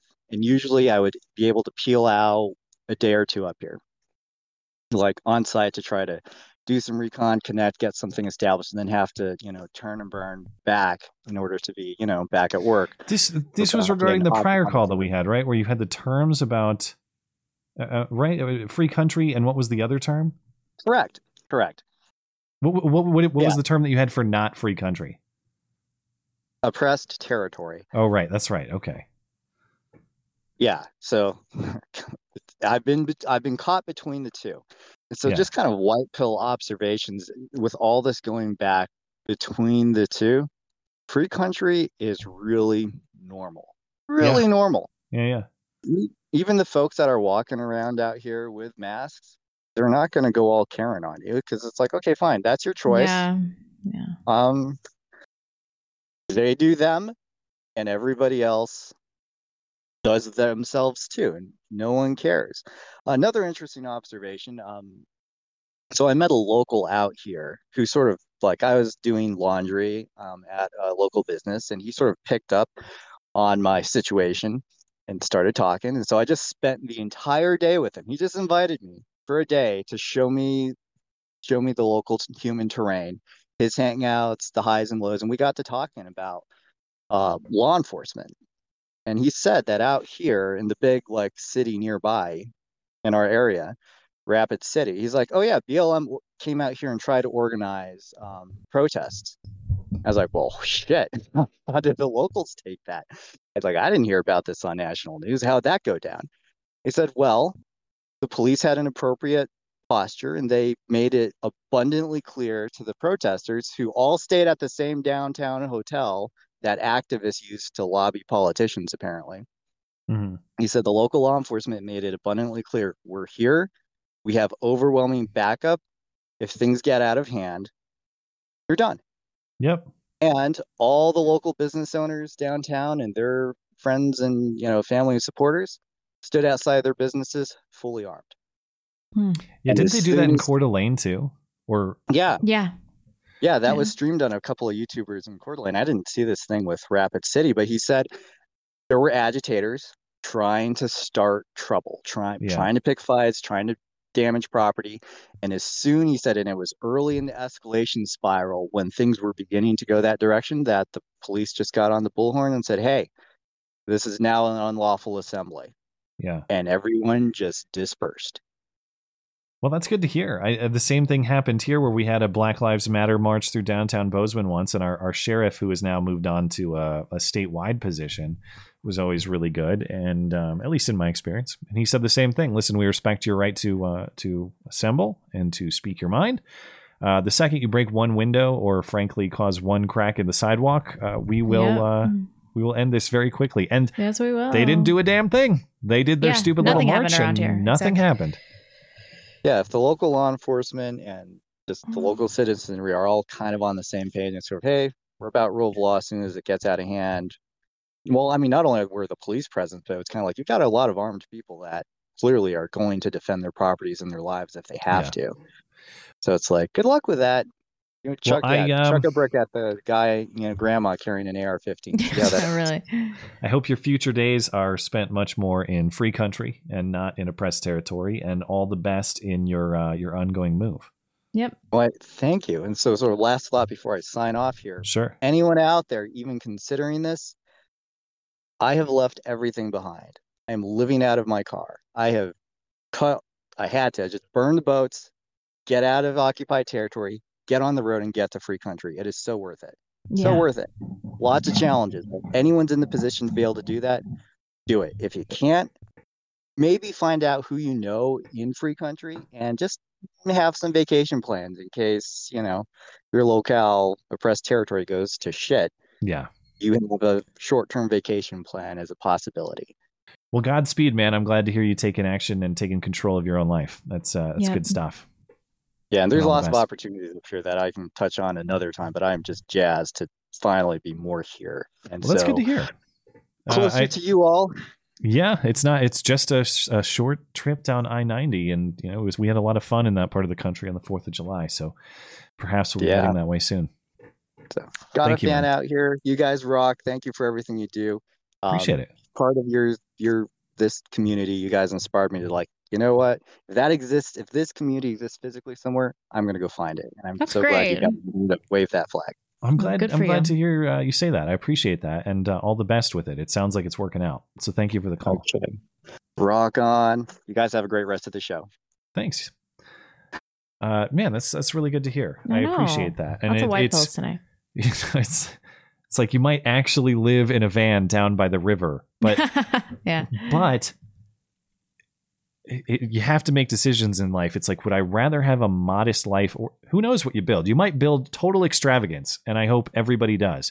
But even if you have to accept a little bit of modesty for a year or two, or however long it takes, would you rather have modesty that you are in full control of, or extravagance that is under the direction of somebody else? I don't want to live as someone else's puppet, even if I live in a palace. Yeah. I'll take the van down by the river that I control 10 out of 10 times. And I'm glad to hear him say that. That doesn't sound so bad, living in a van. People do that voluntarily these days.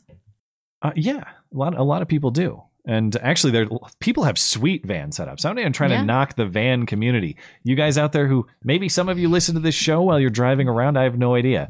But the people who have these, the Gabby Petito Brian laundry setup. Damn it, I was just going to get there. It didn't work out well for them, but I have encountered some people who, man, they basically have a mini house inside of those vans. Yeah. And you have total freedom. And I would take freedom. It might drive you to murder your significant other, though. It might. You guys got to have a good relationship before you head out on that road trip. But I would take freedom and control of my own life over. There's no wealth that is greater than that, at least in my opinion.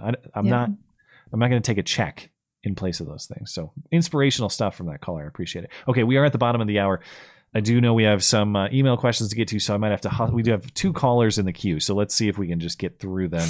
Mr. Short N-word, we are a little bit tight on time, but if you have some thoughts, go for it.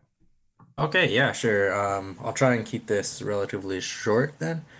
And I think it's probably more directed towards Blonde, but of course, Matt, chime in. Sure. And the starter off question, I guess. This is, how old is too old to red pill a lady there? How old for the lady? Yeah.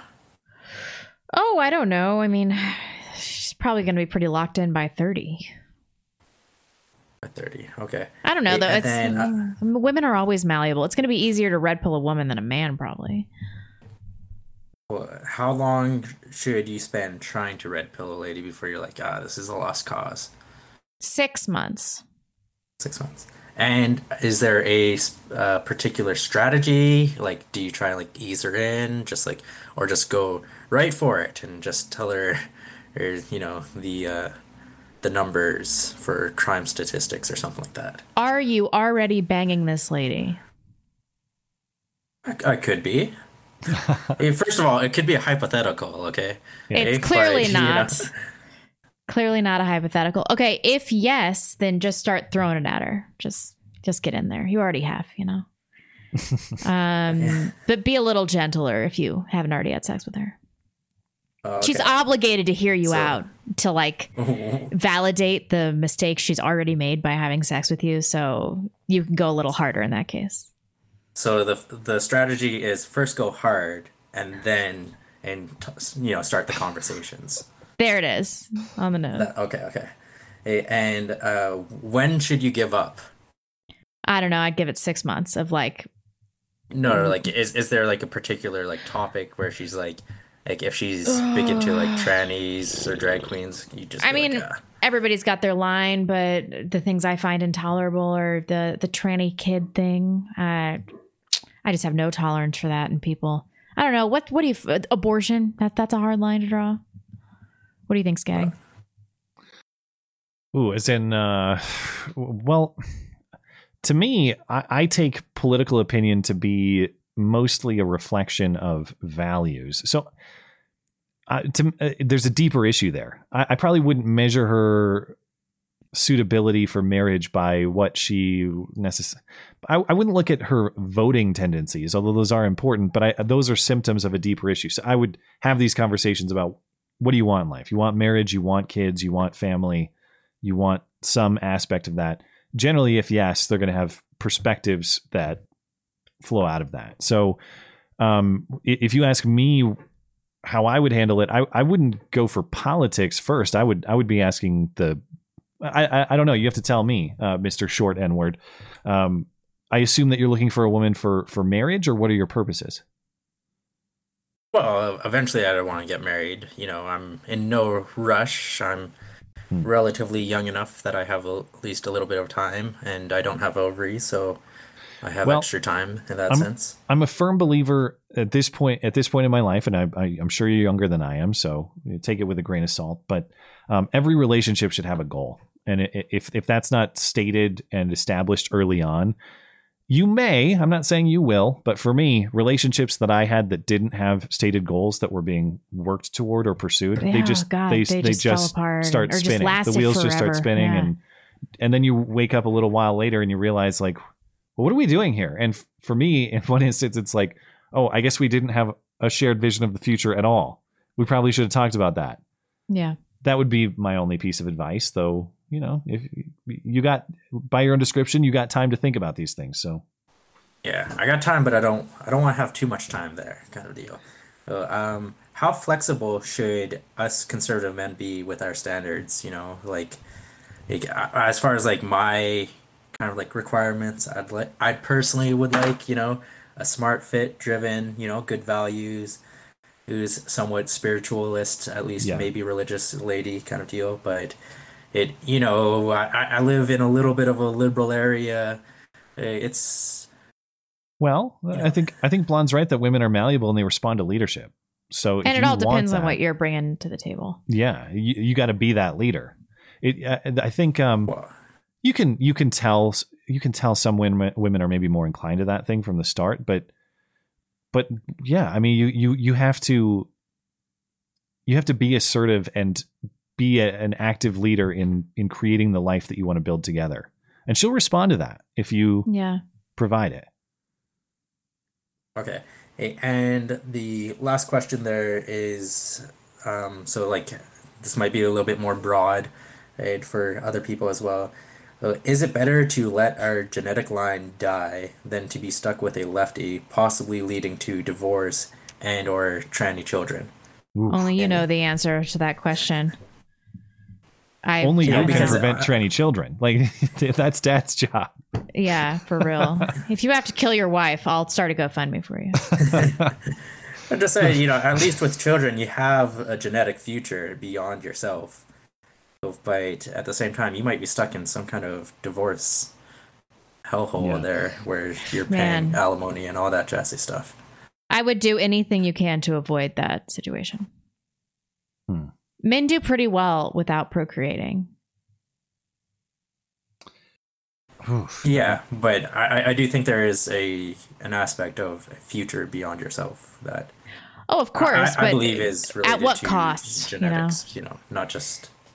If your line ends up being some shit lib weird gender hybrid freak show, is that really any better than you as an individual not persevering?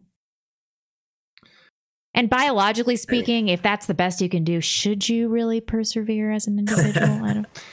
I don't know. The good news for you is you're young, and that's probably not the best you can do. You take it seriously at a young age. You build the best version of yourself that you can, and you take a leadership role with women and say, listen, this is what I'm building. Are you in or are you out? The right one is going to come along.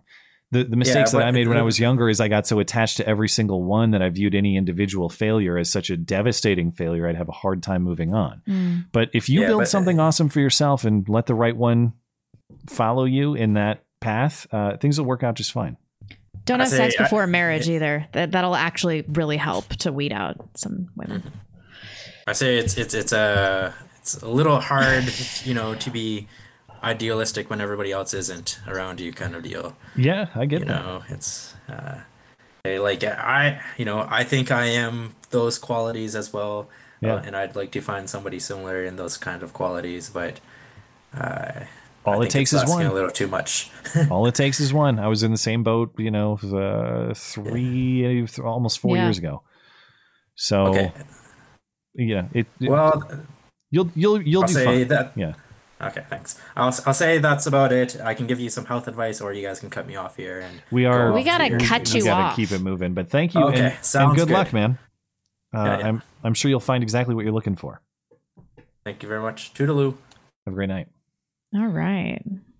Okay, that actually will do it on callers. I thought we had one more, but apparently not. So appreciate your patience, everybody, trying to get in. And if you're having shorten up your calls, or not your calls, shorten up your email questions. I was going to say, I can shorten up the calls by saying, you shut the hell up and get out of here. One thing you mentioned that I'm interested in elaborating on a little bit more, because we've always joked about, Blonde raising the GoFundMe for Desmond when he fulfills his destiny and gets revenge on his mom for everything that she's done for him. If you're not aware of Desmond, he's the child drag queen who has performed in New York City bars and done all sorts of other things. But man, maybe this is much broader. It's like the Blonde Global Fund to defend... no, how would I phrase this? The Blonde Global Fund... It's got to be something about people who had it coming. People who had it coming. People who had it coming. Killing your parents that forced you to gender transition and do hormone therapy so that they could accrue social points, in my opinion, is the same as killing somebody that sexually abused you when you were a child. Well, and I totally support killing your pedophilic overlord. Kill that person. Kill him good. No justice. Actually, defensively. Yeah, Susan. Yeah, I mean, we'll have to flesh this out at another time. And of course, this is all hypothetical and comedic. Nothing sincere here at all. As always, if you'd like to send a question, an email question into the show, as I mentioned, you can do that on the contact page of the website. That's mattchristiansenmedia.com/contact. That's the one and only place we accept call-in show questions. And as always, aiming for as brief as possible a question is appreciated. Anonymous, for obvious reasons, is up first tonight. And Anonymous says, I'm fit, 30 years old, and a white male. I make $60K, but work is 100% paying for my master's, so potential for growth. Anyway, bagged a not quite based but malleable 20-year-old. Been dating 3 months, but things shifted for her at school, and she hasn't been able to exercise. BMI probably gone up 3 points from healthy to overweight. Want her to be healthy if she's going to be potentially be the mother of my children. She's malleable, but approaching 3 points? A woman. How much weight is that? I don't know. Like 30 pounds? BMI would be 3% in that case, right? That's a percentage figure. So it's got to be the average female BMI isn't in the 20s. Okay, so women have a higher BMI than men, obviously. So anyway, she's malleable, but approaching a woman with her weight is akin to playing hacky sack. Oh, approaching a woman about her weight is akin to playing hacky sack with a live grenade. Any advice or thoughts on how I can help her? Anonymous, for obvious reasons. You're right that you don't. Well, it's not that you can't, but I would not take the approach of saying, "Listen, you've put on too much weight. Let's fix that." In every situation, I think it's better to. At the end of the day, you guys want to both be active for yourselves and for each other. The way that I would go about this is say, listen, let's pick a physical activity. Let's do this together. Let's be active together. Let's figure out a way. Okay. Yeah. You can't touch this, man. Like, I don't know what to tell you, because if you're like, listen, I love you, but you're fucking fat, she's going to dump you immediately. That's a lot of weight for her to gain, though. That's like 20 pounds. It says that she hasn't been able to exercise. My question is, did she before? Has she lost time and she's just not active now? That's you what have it an in seems. there of like, hey, let's start doing that activity again. What I would just come up with an activity and figure out a way to do it together. Yeah. Because what I've found, doing a physical activity together, I have found to be very rewarding. We don't have as much time to do those things together now that the kid is in play, because generally we have somebody's got to be on kid duty at all times. Yeah, at all But as a times. couple, being active for ourselves and for each other has been really rewarding. It's not just for like, obviously you want to stay in good shape, but it's just a fun aspect of our relationship prior. So it doesn't have to be a shame thing. It's just like, hey, I'd like to do this activity. Will you come with me to do it? Yeah. Okay. That's the way I would try it. Timja, the Rice Man, what do you think about reclaiming the word vaccine in the Rona context? This is clearly not a vaccine in the traditional sense, and most of us has taken those shots. Do we start asking for which disease when asked? Yeah, I mean, maybe we shouldn't call this a vaccine. It's not. If you want to be purist about the terminology, it is something different than vaccines traditionally were. And you could take another angle on this. Does it deserve to be called the vaccine? Why is it on some elevated plane above all the others? No, that's true. I don't know. I suppose you could. I don't think that would necessarily accomplish much, though. I don't know that people would. Well, I don't know. I mean, we need to take back language in the ways that we can. The left uses language to manipulate us all the time. So I think that's a good start. Yeah. Oh, the on the prior question too. One other thing I would suggest, if there are group activities like group classes at gyms or something like that, that's way it's not just you like, hey bitch, turn that treadmill up or something like that. It's like, okay, here's an activity that we do together, and you're not pushing her. There'll be a trainer there. That's gentle, or pay for her personal training. Yeah, that's an option too. The great thing with group classes too is there are gonna be new friends in there. It's more of a social thing. That would be the route that I would go, just to add another thought to it. Winter is coming. What defines an expert, and how many times can you get it wrong and still be considered an expert? Well, yeah, that's a great question. What defines an expert? To me, it's like if I had to assign my own layman definition, someone who has devoted a significant amount of time to studying and understanding a particular topic. Does that mean that you can't be wrong? No, it means that you've probably spent more time than average looking at this. Right. Yeah, I hate to be that guy, but you can be wrong any number of times and still be the leading expert in the field if you're trying to discover the truth of a matter. Yeah. Maybe the way to...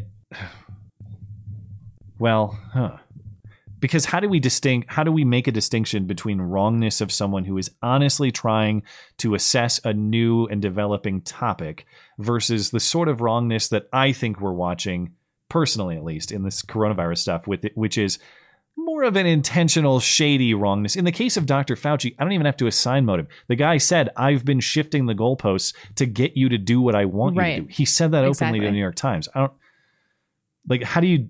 Other than him saying that, how do you differentiate between, I guess, what you would call honest, good-natured wrongness versus manipulative wrongness? Manipulative, yeah. That's an important differentiation, too.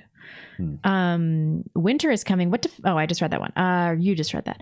Yeah. African American. How much more stripping of people's liberty publicly do we need before we fight back? This is a SCAG question, because I'm like, they've stepped over the line. I think we generally have too.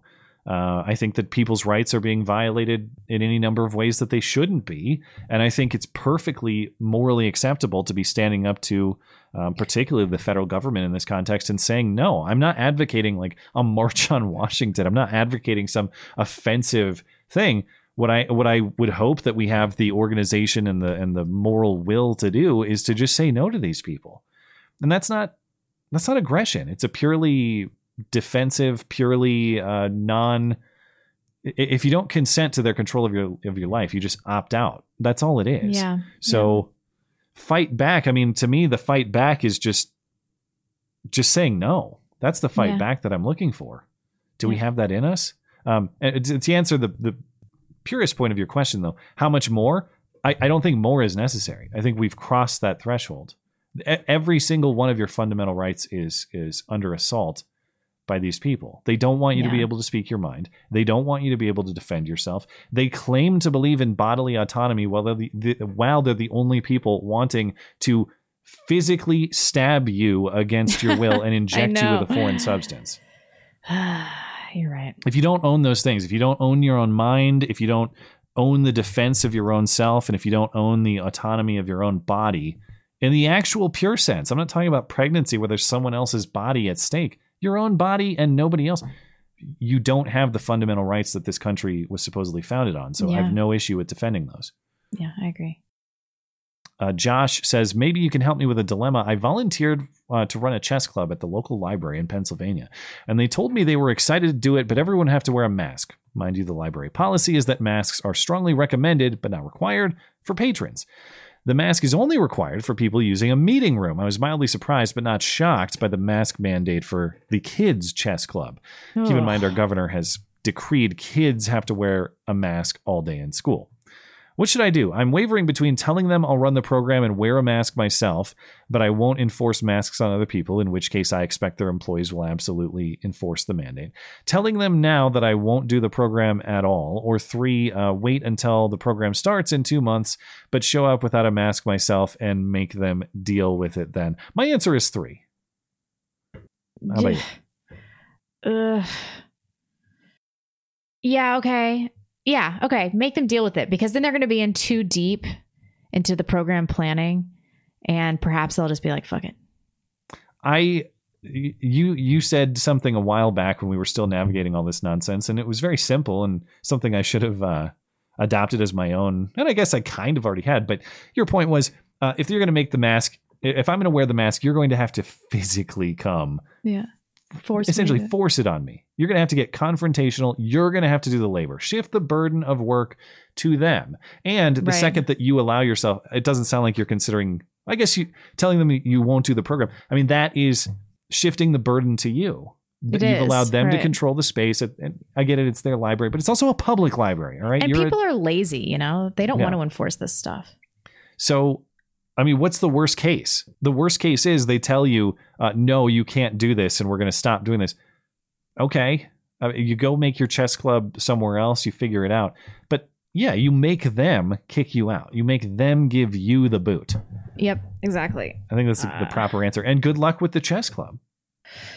Good luck with that. Yeah, I hope that goes well. That's a good activity for kids. Total bullshit, by the way. You can go in the library and not wear a mask unless you are... What if I brought a big study group into the library and we all sat at a table? That's a no mask scenario, but if we are a formal group who sits in a formal room, masks the library required. Glory holes, I think, are okay. Isn't that what Fauci said? They did. It didn't. Was it? I don't know if it was Fauci, but there were. No, it was the There was some. I don't know if it was local or federal Canadian government that had serious sex practice advice through coronavirus, and there was glory hole language in it. I remember this. That's right. And then there was a famous Fauci bit about Tinder. Oh yeah, that's right. Yeah. This is Von Kressenstein. A bit of an extension to last week's question. It's really long, okay, but I'll allow it. All right. This week, I had a building alarm go off at one of my sites. I didn't tell the dispatcher that they left the door unlocked and the wind had blown the door in to set off the alarm. I just told them I had a building alarm. It took 20 minutes for the PD to show up and search the building, which I already had done. The real kicker is the situation 4 blocks away. They said... Oh, the police station is 4 blocks away. They say it's due to short staffing and that staff is at an all-time low. How can people possibly be okay with 20-plus minute response time only a few blocks away? How does this end? Once nefarious people realize that response times are so long, crime here is going to go absolutely bonkers. Will Fed police take over local PD, or will everyone keep hiring private security? We'll be like South Africa. Everyone's going to have to hire private security, and people that can't afford it are just going to get murdered in mass. And then they're going to spin it like it's some white nationalist problem. It's exactly what you think it's going to. Maybe this is an intentional op in the way you're describing it. More and more, I'm warmer to those theories because, of the same theme. I'm baffled to hear bumbling Joe Biden on the CNN stage and the 50 or so people he can attract into that auditorium, who of course are just observing coronavirus rules like good, responsible citizens. But to hear them clap, all these clapping seals saying, yeah, fire those cops. Yeah, fire those firefighters. Fire those the other emergency personnel. You're going to get insane response times and or nobody to respond to your actual emergency. I know. And I can't, as much as I disagree with these people politically, and I was watching exit polls out of Virginia last night, also baffled because the polarization on political issues between McAuliffe and Youngkin voters is so insane. It's 90% swings in either direction. We don't agree on anything.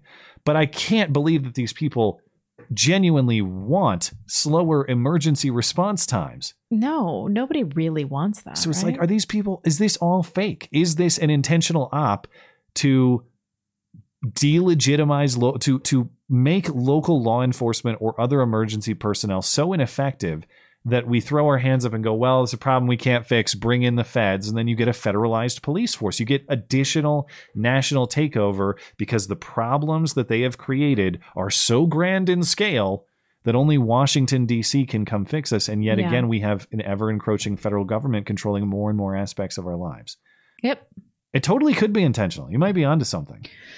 God, what is this world? Ridiculous. So it's like 20 minutes for 4 blocks away. My God. Don Lemon Poppers. I don't even know what that means, but it sounds like I probably shouldn't say it. How would you handle an adult child or sibling deciding they are transgender? My 22-year-old brother has decided he is trans, taking hormones, and is taken on a new name. Would you use the new name or pronouns?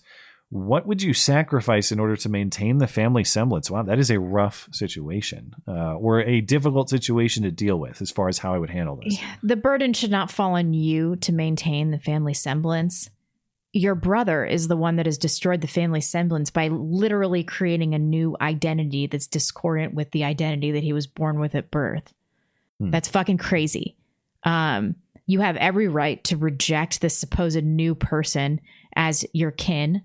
And I don't know. I mean, the time to talk to him was a long time ago. It sounds like you kind of missed the boat on this one. So you just have to decide if can you even bring somebody back from the brink like that? I know of anecdotally 2 cases in my huge internet network of people that were like, I'm detransitioning. People really commit once they do it. I know they exist. I remember they were part of that 60 Minutes special that got Glad all pissed off because there was a whole bunch of them that were part of a whole hour show. Well, I'm just going to take this in the context of how I take my general approach to family, which is I don't necessarily have a set of beliefs that my family must adhere to be considered a member of my family. My tolerance for your ideology, your worldview, that'll go pretty far as long as you're not aggressing upon me, because I think that family integrity is right up there with the most important values to uphold. Yeah. If this person is trying to encroach upon what is rightfully yours, as in your opinion, your viewpoint of it, or possibly the words that you use. I mean, I don't know. Could I be persuaded to use a different name? I could be persuaded to, if my brother changed his name and wanted to be Bill, I guess I could do that. If my brother wanted to call him a woman when that is just not factually true, those are sort of the lines for, like, I'm not going to deny reality on behalf of somebody else, even if it is family. And I would hope that they would understand where I'm coming from. I wouldn't sever the relationship because I just think family is too important to maintain. But if they insist on forcing you to participate in a delusion as a precondition to that relationship, that's probably where I'd draw the line. Absolutely not. Yeah. I hope the best for your family. And I hope you find the solution that's right for you. Thanks for the question. Yep. Did I read that one? No. Justin Brunick, what are your guys' thoughts on the discrepancy between the government attempting to tax unrealized gains on assets when I can't deduct my unrealized children? Yeah. My wife and I have 5 kids. We're going strong. The potential here is huge for us. I think that I'm with you, but they're going to be able to enforce it and you aren't. I understand where you're coming from, and I think that is a strong philosophical argument. It's hard for me to even steel man the case for taxing unrealized gains of any kind. It's so bizarre. It's not only immoral and wrong, it's practically impossible, as we've talked about. Yeah. Just because you have a lot of value in a certain asset doesn't mean you have a pile of cash sitting in a room somewhere. And it doesn't mean that you should be forced to liquidate any of the assets you do hold to pay the government for property that is rightfully yours. Exactly. Yeah. Anyway, His Glorious Radiance says he wishes to ask Master Christensen, thank you, his thoughts on the concept of judicial precedent. Is it proper for a civilized legal system, unlike that of your lowly nation, to force a man of law to judge against his instinct because of past decisions? Well, the best argument in favor of judicial precedent is you do want some level of, and this is not necessarily what I hold, this is just if I had to argue for judicial precedent, you do want some level of stability and predictability in your legal system. If the legal framework in which you're operating changes every other year, you kind of have a chaos world. Yeah. That said, is precedent everything? Of course not. Precedent is written by people. It's a human interpretation of the law. It's vulnerable to flawed thinking that's honest, and it's vulnerable to ideologically oriented thinking that is totally dishonest. So, is precedent a worthy consideration? I think it's worthy of consideration. Is it the top? Should it be the top lens through which any judge interprets the law? Absolutely not. Just because some quack, 50 years ago, in the case of, or 40 years ago, in the case of Roe v. Wade, invented a constitutional right to an abortion into the 14th Amendment does not magically make it so. Right. The quacks of yesteryear do not rule us now simply because they were in position before we were. And so I don't know. I don't know. I guess I don't know how I would rank my values of judicial interpretation and application, but precedent is lower than the text of the law, being the Constitution and the statute. Yes, as it should be. Jay, have you heard Robert Barnes talk about his removal from the Rittenhouse case? He says he had an expert panel prepared to help with jury selection, and Kyle's local defense counsel turned it all down. Barnes claims that he was removed for asking questions about who controlled Kyle's fundraising money. Apparently not Kyle's mom, as previously promised. Is this money-related corruption, or is it possible someone is sabotaging the defense? Wow, I can't even opine on that. Perhaps they didn't want, although Robert Barnes has an excellent reputation, so I don't want to be like, they didn't want to associate with. I don't want to say that. You know how they're going after association in the not necessarily in the courtroom, because the judge has been pretty good about throwing that out, but just in the battle of public opinion. Kyle Rittenhouse once did a OK hand sign with Proud Boys. I mean, like Alex Jones, associated lawyer, helps Kyle Rittenhouse. Maybe they decided they didn't want that PR. It's hard for me to speculate. You'd honestly have to ask Robert Barnes about this, because it's possible someone's sabotaging the defense. I truly have no idea. That said, I'm no expert, and certainly I got a lot wrong about the Chauvin trial in terms of its outcome. I don't think that I still stand by my assessment of the facts and the law as a layman, but I certainly got the outcome wrong. But watching some of the opening statements, I haven't seen everything. The statements in combination with the judge, this does not look good for the prosecution to me. Yeah. I'm not going to fall into the trap of ignoring how serious political considerations are, as they were in the Chauvin case. That's so I'm not going to say oh, Kyle's got it on lock. But the defense that was given to me, that is, at least in the opening statement, I didn't see some of the witness testimony today, but the opening statement did not strike me as some sort of sabotage effort. That struck me as a very comprehensive assessment of the video and photo evidence. And I think the defense, in my judgment, is doing a pretty good job so far. Well, it remains to be seen. I mean, we don't know very much right now. Yeah. Doodle Bob. Hi, I think I might be a gay. Any advice on what to do? I'm a Christian and I want children, but something about other men gets me going. I can't seem to find women attractive in that way. I'm ashamed to discuss with my church. Any advice would be appreciated. I mean, I hate to say pray the gay away, but you should definitely pray on it. And then if you can't control your urges, then celibacy. One thing I will say you should not do is entrap a woman with by lying to yourself about your ability to like truly be heterosexual. If you want to engage in a partnership where you have like an understanding, like, listen, I'm pretty faggy, I'm not going to ever act on it, but you're also old and kind of fat and nobody else is going to have kids with you, and like we could build kind of a nice life together. Like we could shop for furniture and garden and have this sexless relationship outside of having children. Like, as long as everything's above board, I have no problem with that. Outside of that, just do not stick your dick in the promiscuous community of homosexual men. It's a nightmare. Well, I certainly share the discouragement of deceiving anyone along this route, whatever path that you choose. And I'm going to assume that your order of the description, or the order of the descriptions of what you want here, is chosen for a reason. You say, I'm a Christian and want children, but something about other men gets me going.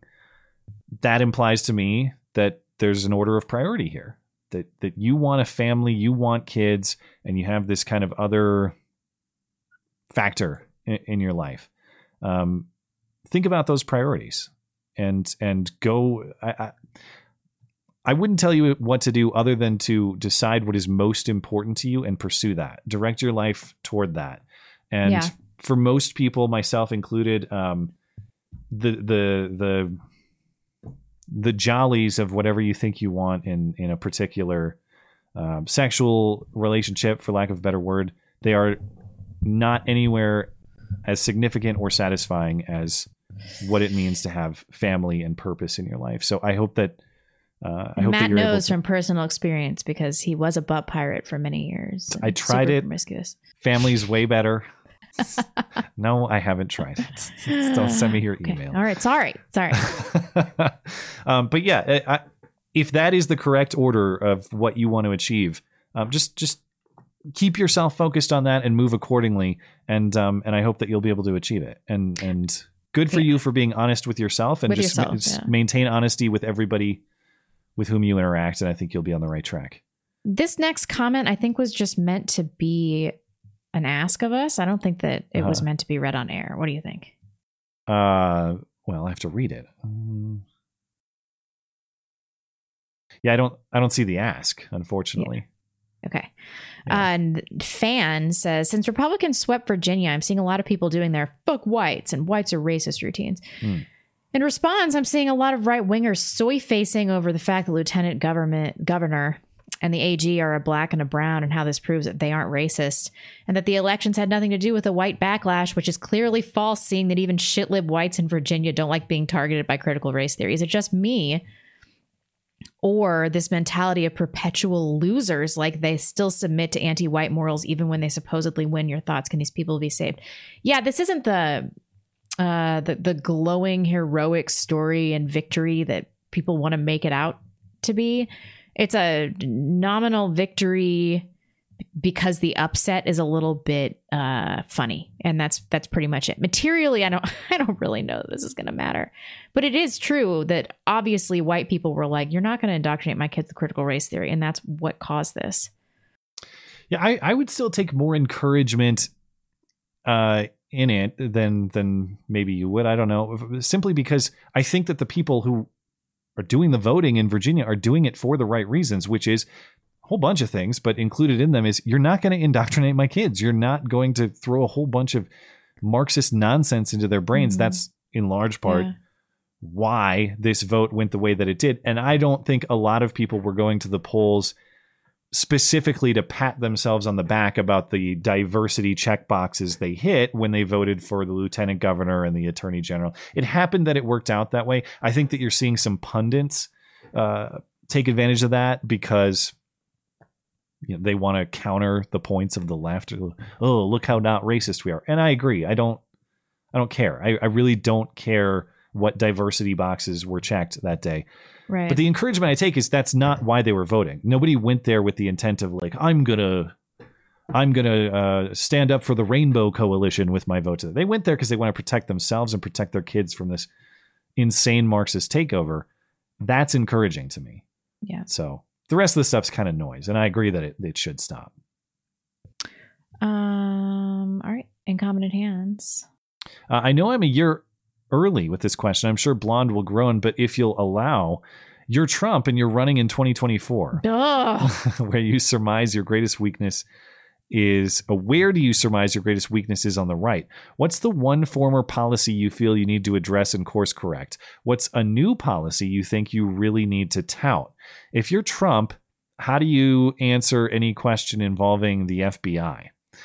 Well, this is going to sound counterintuitive, and I recognize that it sort of cuts against some of the most entertaining or appealing things about Trump, but discipline. Like a Trump, even though I greatly appreciate, from an entertainment perspective, his propensity to open his mouth and just say stuff, because it does make for highly entertaining TV, but it's also what really turns people off about him politically. Not necessarily me, but there is a big... You look at Virginia, for example. How did Virginia swing so much? Because there are a lot of people out there who don't like all the crazy or off-the-wall stuff Trump says, but they do like the values. And I think Glenn Youngkin represents more of a Mitt Romney-style kind of boring articulation of those values. I'm not taking a shot at him. It's just he's not Trump in terms of the wild rhetoric. Yeah. But it's hard for me to advise Trump to like shut the hell up a little bit more. Because then he's not Trump. Yeah, it's less fun for us, too. I really don't. But it is his greatest weakness. His inability to just shut the hell up sometimes gets him in political trouble. Yeah. How do you that's rein true. that in? He's going to have to address his the spending, the omnibus spending. He probably wouldn't even say anything about that. As a matter of policy, that too. Yeah. I mean, that's... I feel like I don't look to Trump to give me the best articulation of conservative or liberty-based or constitution-oriented philosophy. This is not a guy who's going to tell me why he believes certain things. He's just going to say that he believes them. Yeah. And it'll kind of... I think his instincts are generally pretty good. I think his philosophical thought is obviously very lacking. But then again, what am I advocating here? If I advocated for a restrained philosophical Trump, that's not Trump anymore. He's somebody else. That's true. Yeah. So anyway, if you're Trump, how do you answer any question involving the FBI? I'm not sure I understand. Any, as in questions people ask him about the FBI, or the FBI's asking him questions? I don't know. Yeah, I have to punt on that question because I'm not sure I understand. maybe Trump just needs like maybe the answer for Trump is just a more savvy campaign manager, someone who can help him with just slowing down the shouting and the tweets a little bit, but still understands his best assets and lets them flow. I don't know. Yeah. It's not me. Yeah. I can't do that job. Brandon, I assume his actual name is Brandon. He's not just cashing in on all the Brandon cred these days. I want to ask a hypothetical. If you or your wife were raped and impregnated, would you keep the baby? Would the calculations change if the rapist were black or if you discovered the child had some disease or deformity? Oh, boy. Oh, God. All right. In this situation, I would give birth to the baby, keep the baby. Oh, I don't know. It depends on what my husband would want to do. Keep it as in you would raise it. You would not give that baby up for adoption or anything. I would have a hard time giving a baby up for adoption that was part mine, even if it was part of rapist too. It's not the baby's fault. But then you can't ask your husband to just stick around. It would be harder for your husband to stick around if it was obvious to outsiders that it was not his kid. Well, it's a big ask, but at the same time, I mean, that's also in this hypothetical, which of course I will add is extremely unlikely and extremely rare. But let's say that it happened. I mean, that is a victimization of my wife that was no fault of her own. I would have a hard time feeling that I'm morally justified in walking away from my wife, either because she was raped or because we or she made the moral calculation to keep that child. And of course, from my perspective, I would never advocate. I would not terminate the child. I just don't believe that child should pay the price of its life for the sins of that child's father. So, my interpretation, that would not change to me based on the race or even the health of the child. It's again, if I am to believe in any moral framework in the world, it's that human life has value, and that is still an innocent human life that deserves the protection of any other. So that's the philosophy from which I would come to this problem. Agreed. Would I keep the child? Well, I don't know. I mean, I suppose maybe it depends on the situation. Can I care for this child? If it was today, I probably could figure out a way. That's tough. I wouldn't begrudge anybody that made a decision almost in any direction. Or I guess it's not part my child. It's part my wife's child in this hypothetical, not part my child. But still, no. I mean, I really, this is... I don't struggle with this one as a matter of my own personal decision making, to be honest. I mean, it's a difficult decision, but I fail to see how punishing that child with its life resolves anything. It only makes it worse.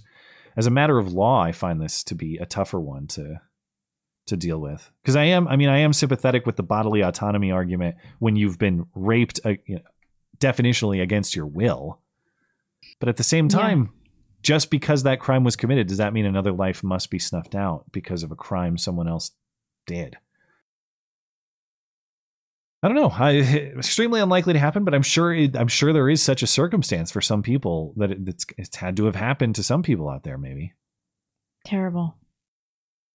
Ugh. Well, on that note. Well, thank you, Brandon. We appreciate the question. Let's go, Brandon! And that's all for tonight. All right, let's get to the chat. We'll call it a night. Okay, let me reload this really quick, actually. Sorry, are you good over there? Let me check, see what's going on Tippy Stream.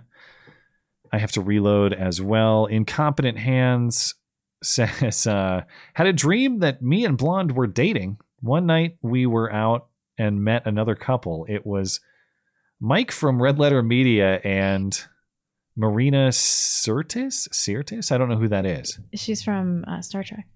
Oh, okay. I asked Blonde if she wanted to break up and pursue the other couple. She smiled and said, "You got me." All right. Thank you for that. We're good on DLive as well. Thank you guys who are hanging out there tonight. No Body. Happy No Nut November. Work out, finish projects, and your New Year's resolution. Talk with friends and family. Go hard on holidays and find faith. Hunting's good too. Oh, yeah. It is No Nut November. That is right. Well, I'm glad it is going well for you. You are a mere 3 days in, so there's a long way to go. Godspeed. Muck. Domains under heaven after a long period of division tend to unite. After a long period of union tend to divide. This has been so since antiquity. Wait. I got to hear that once more. That was... Domains under heaven, after a long period of division, tend to unite. After a long period of union, tend to divide. So we are certainly, I think we are in a long period of union, just historically speaking. I think we're at that point that's more likely to divide coming up soon, obviously. Yeah. Perhaps. We shall see. Levi Smith, the fear of the Lord is the beginning of wisdom. Fools despise wisdom and instruction. Hebrew for fear can mean reverence and seems implied here. I see. Okay. The words have different... yeah, I could see reverence. And maybe I'm just wrong for having too much skepticism of the term fear. Maybe I just don't fully understand its intent in this context.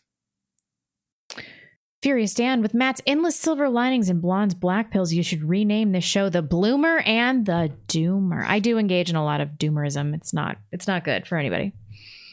Except for me. It's cathartic. I certainly will find the one rose that is, amid the the ashes of an entire burned city. I'll be there. Oh wow, this one doesn't even have any thorns on it. Look how nice it is. Oh, yeah, I'm gonna put it in they are some kind water. of necessary complementary pieces. You got to look at things through all lenses and perspectives to really get an understanding of it. Yeah. Rise, Darth Jella. My job has staffing levels that are set by federal law, and the company looks to be implementing the vax mandate. Things are about to get interesting at the nuclear power plant. Oh, great. I can't wait. You ever see Chernobyl? Yeah, great really. show. This is going to end badly. The Sanity Revolt. Ed Durr is best friends with my hero, Nick.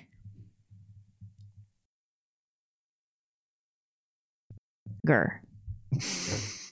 No, Chief the Slingin' stream Beef. didn't stop there. We just had to be careful with our phrasing. Ed Durr and Nick Gurr, best friends. But Ed Durr's real. That's not even a made-up name. He is. A stupid name. Chief Slingin' Beef. Why does it make me laugh every day? What was the worst part of the day your kid was born? My son was born last St. Pat's Day, and it was the test if he was deaf. That sucked. Oh, if you want to watch my birth story? My daughter's birth was a disaster. Did you make a video about it? I can't remember. Or I'm On sure Motherland. maybe you talked about it there. Yeah. The worst part of the day my daughter was born was her being transported by emergency vehicle to another hospital in another state to be investigated for a birth defect that she did not have. That's right. I forgot about that. So you got all the anxiety. Well, I guess if you're going to pick, you want resolution at the end of the anxiety, but at the same time you wonder, why was the anxiety necessary in the first place? Yeah. We missed out on the anxiety. The worst, it's hard for me to say the worst part because there wasn't, and actually I didn't, do they do anything? I guess I wasn't aware how potentially intrusive this hearing test is because they actually took him away from us to do this hearing test. What do they do? Like stab him in the ears? No, why was that just, the worst part? Play things in his ear. It's fine. I thought it was actually, I didn't know that, Slingin' Beef emailed me because what did they do to my son while they took him away? How was this a terrible experience when they did the hearing test? I want to know why that was the worst part. Oh, that's okay. The worst part, speaking as honestly as I can without being too personal or revealing, fair to say there are some intense hormonal experiences like during the birth and after the birth. And those were a little bit tough to navigate. Of course, there wasn't serious conflict because I understand what's going on. But yeah, it was a little bit tough to watch my wife be in sort of a difficult spot, just mentally, emotionally, physically. And you can't do anything about it. Not that there was anything bad or wrong, but you can just see it's like the body recovering from any other trauma. Yeah. Where all of a sudden, like a little problem it seems big, or you're freaking out and anxious about some other thing. So that was a little rough. But did you guys have to spend any time away from the baby? Almost none. Oh, That was the other thing. Yeah. It was like not seeing her for almost a week. Like I did not get to spend a lot of. That's crazy, it was just man. terrible. They took them away for the hearing like, test. I'm just thinking about that. It was just. I was going to say you look like you're tearing up a little bit.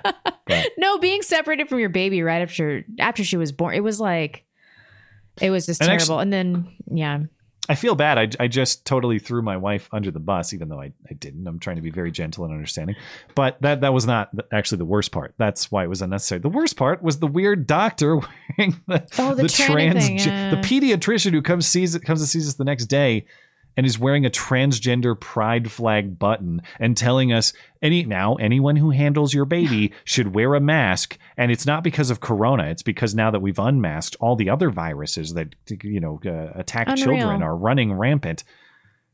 That was the worst part. Holding it in, like, I wish I was. The only thing she did that was great was she didn't make me wear a mask, but I wish I was, because I was really trying to hold in my facial expressions while she was talking. I was doing my best blonde impression of like, Yikes, but that sucks. Luckily that was short. And I've never talked to her since. Never seen that lady again. Good. That's the correct way to deal with that. Nobody says, guys need to learn what it means to be controlling. Control your life, your home, your vehicles, and be the breadwinner. Take care of your family and make decisions. Truer words have never been spoken. That is, take control of the things that are yours. Yeah. And what you'll find is once you exercise, I know it's kind of a very Jordan Peterson perspective, but once you exercise proper control over your own domain, your urge to control the domains of others next to none. Decreases, right? Because why would you? You have enough on your plate just dealing with the stuff that's around you and accepting responsibility for yourself and your family. That was one thing that Owen Benjamin, he's articulate about a lot of things, but what he had to say to us that really stuck with me was, these people are agents of chaos. They thrive on chaos, and the chaos in their own lives means that they crave control from an outside source to come in and clean it up for them. Once you clean it up yourself, I don't need any authority figure to do that shit for me. And I'm certainly not going to try to force it on you. You do that yourself. That's the proper arrangement. Yep.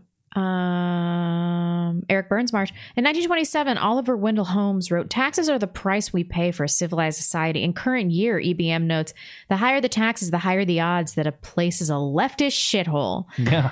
Also true words. And big girl, no note. I think that's it. Great.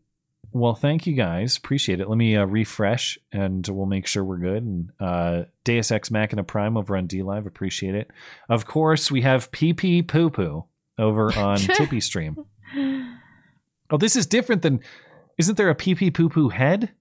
Or who is the other one that... It's PP Poo Poo 77. Oh, okay. Well, this is PP Poo Poo, who says, "Love you guys, never donated before, so here's a little something." Well, we have two PP Poo Poos in the audience. Get it together, guys. PP Poo Poos, and I appreciate the support for the show, man. That's very generous of you, so thank you for that. And appreciate everybody tuning in and supporting the show tonight as well. And I don't know, we'll have to see is there room for multiple PP Poo Poos in this town? You guys might have to have a duel. Yeah. Please have a PP Poo Poo duel. Only on Beauty and the Beta, which is what our show was always called in my heart. Do you have nostalgia for the old show name now? Yeah, totally. I like the simplicity of the new one, but I'm done. I like it, but I'm still done having that battle with the audience. And now that we're going on a year into it, we're never going back. It's been a year. It was like January, February that we changed it. Yeah. Holy shit! It was around Biden's inauguration. It's that time. He did it. But with the new presidency, I figure it was a good time. Anyway, we'll be back on Sunday to talk about whatever happens between now and then. Hannah Gutierrez's lawyers were interviewed this morning. Really? Yeah. I got to talk about that. We'll see you Sunday.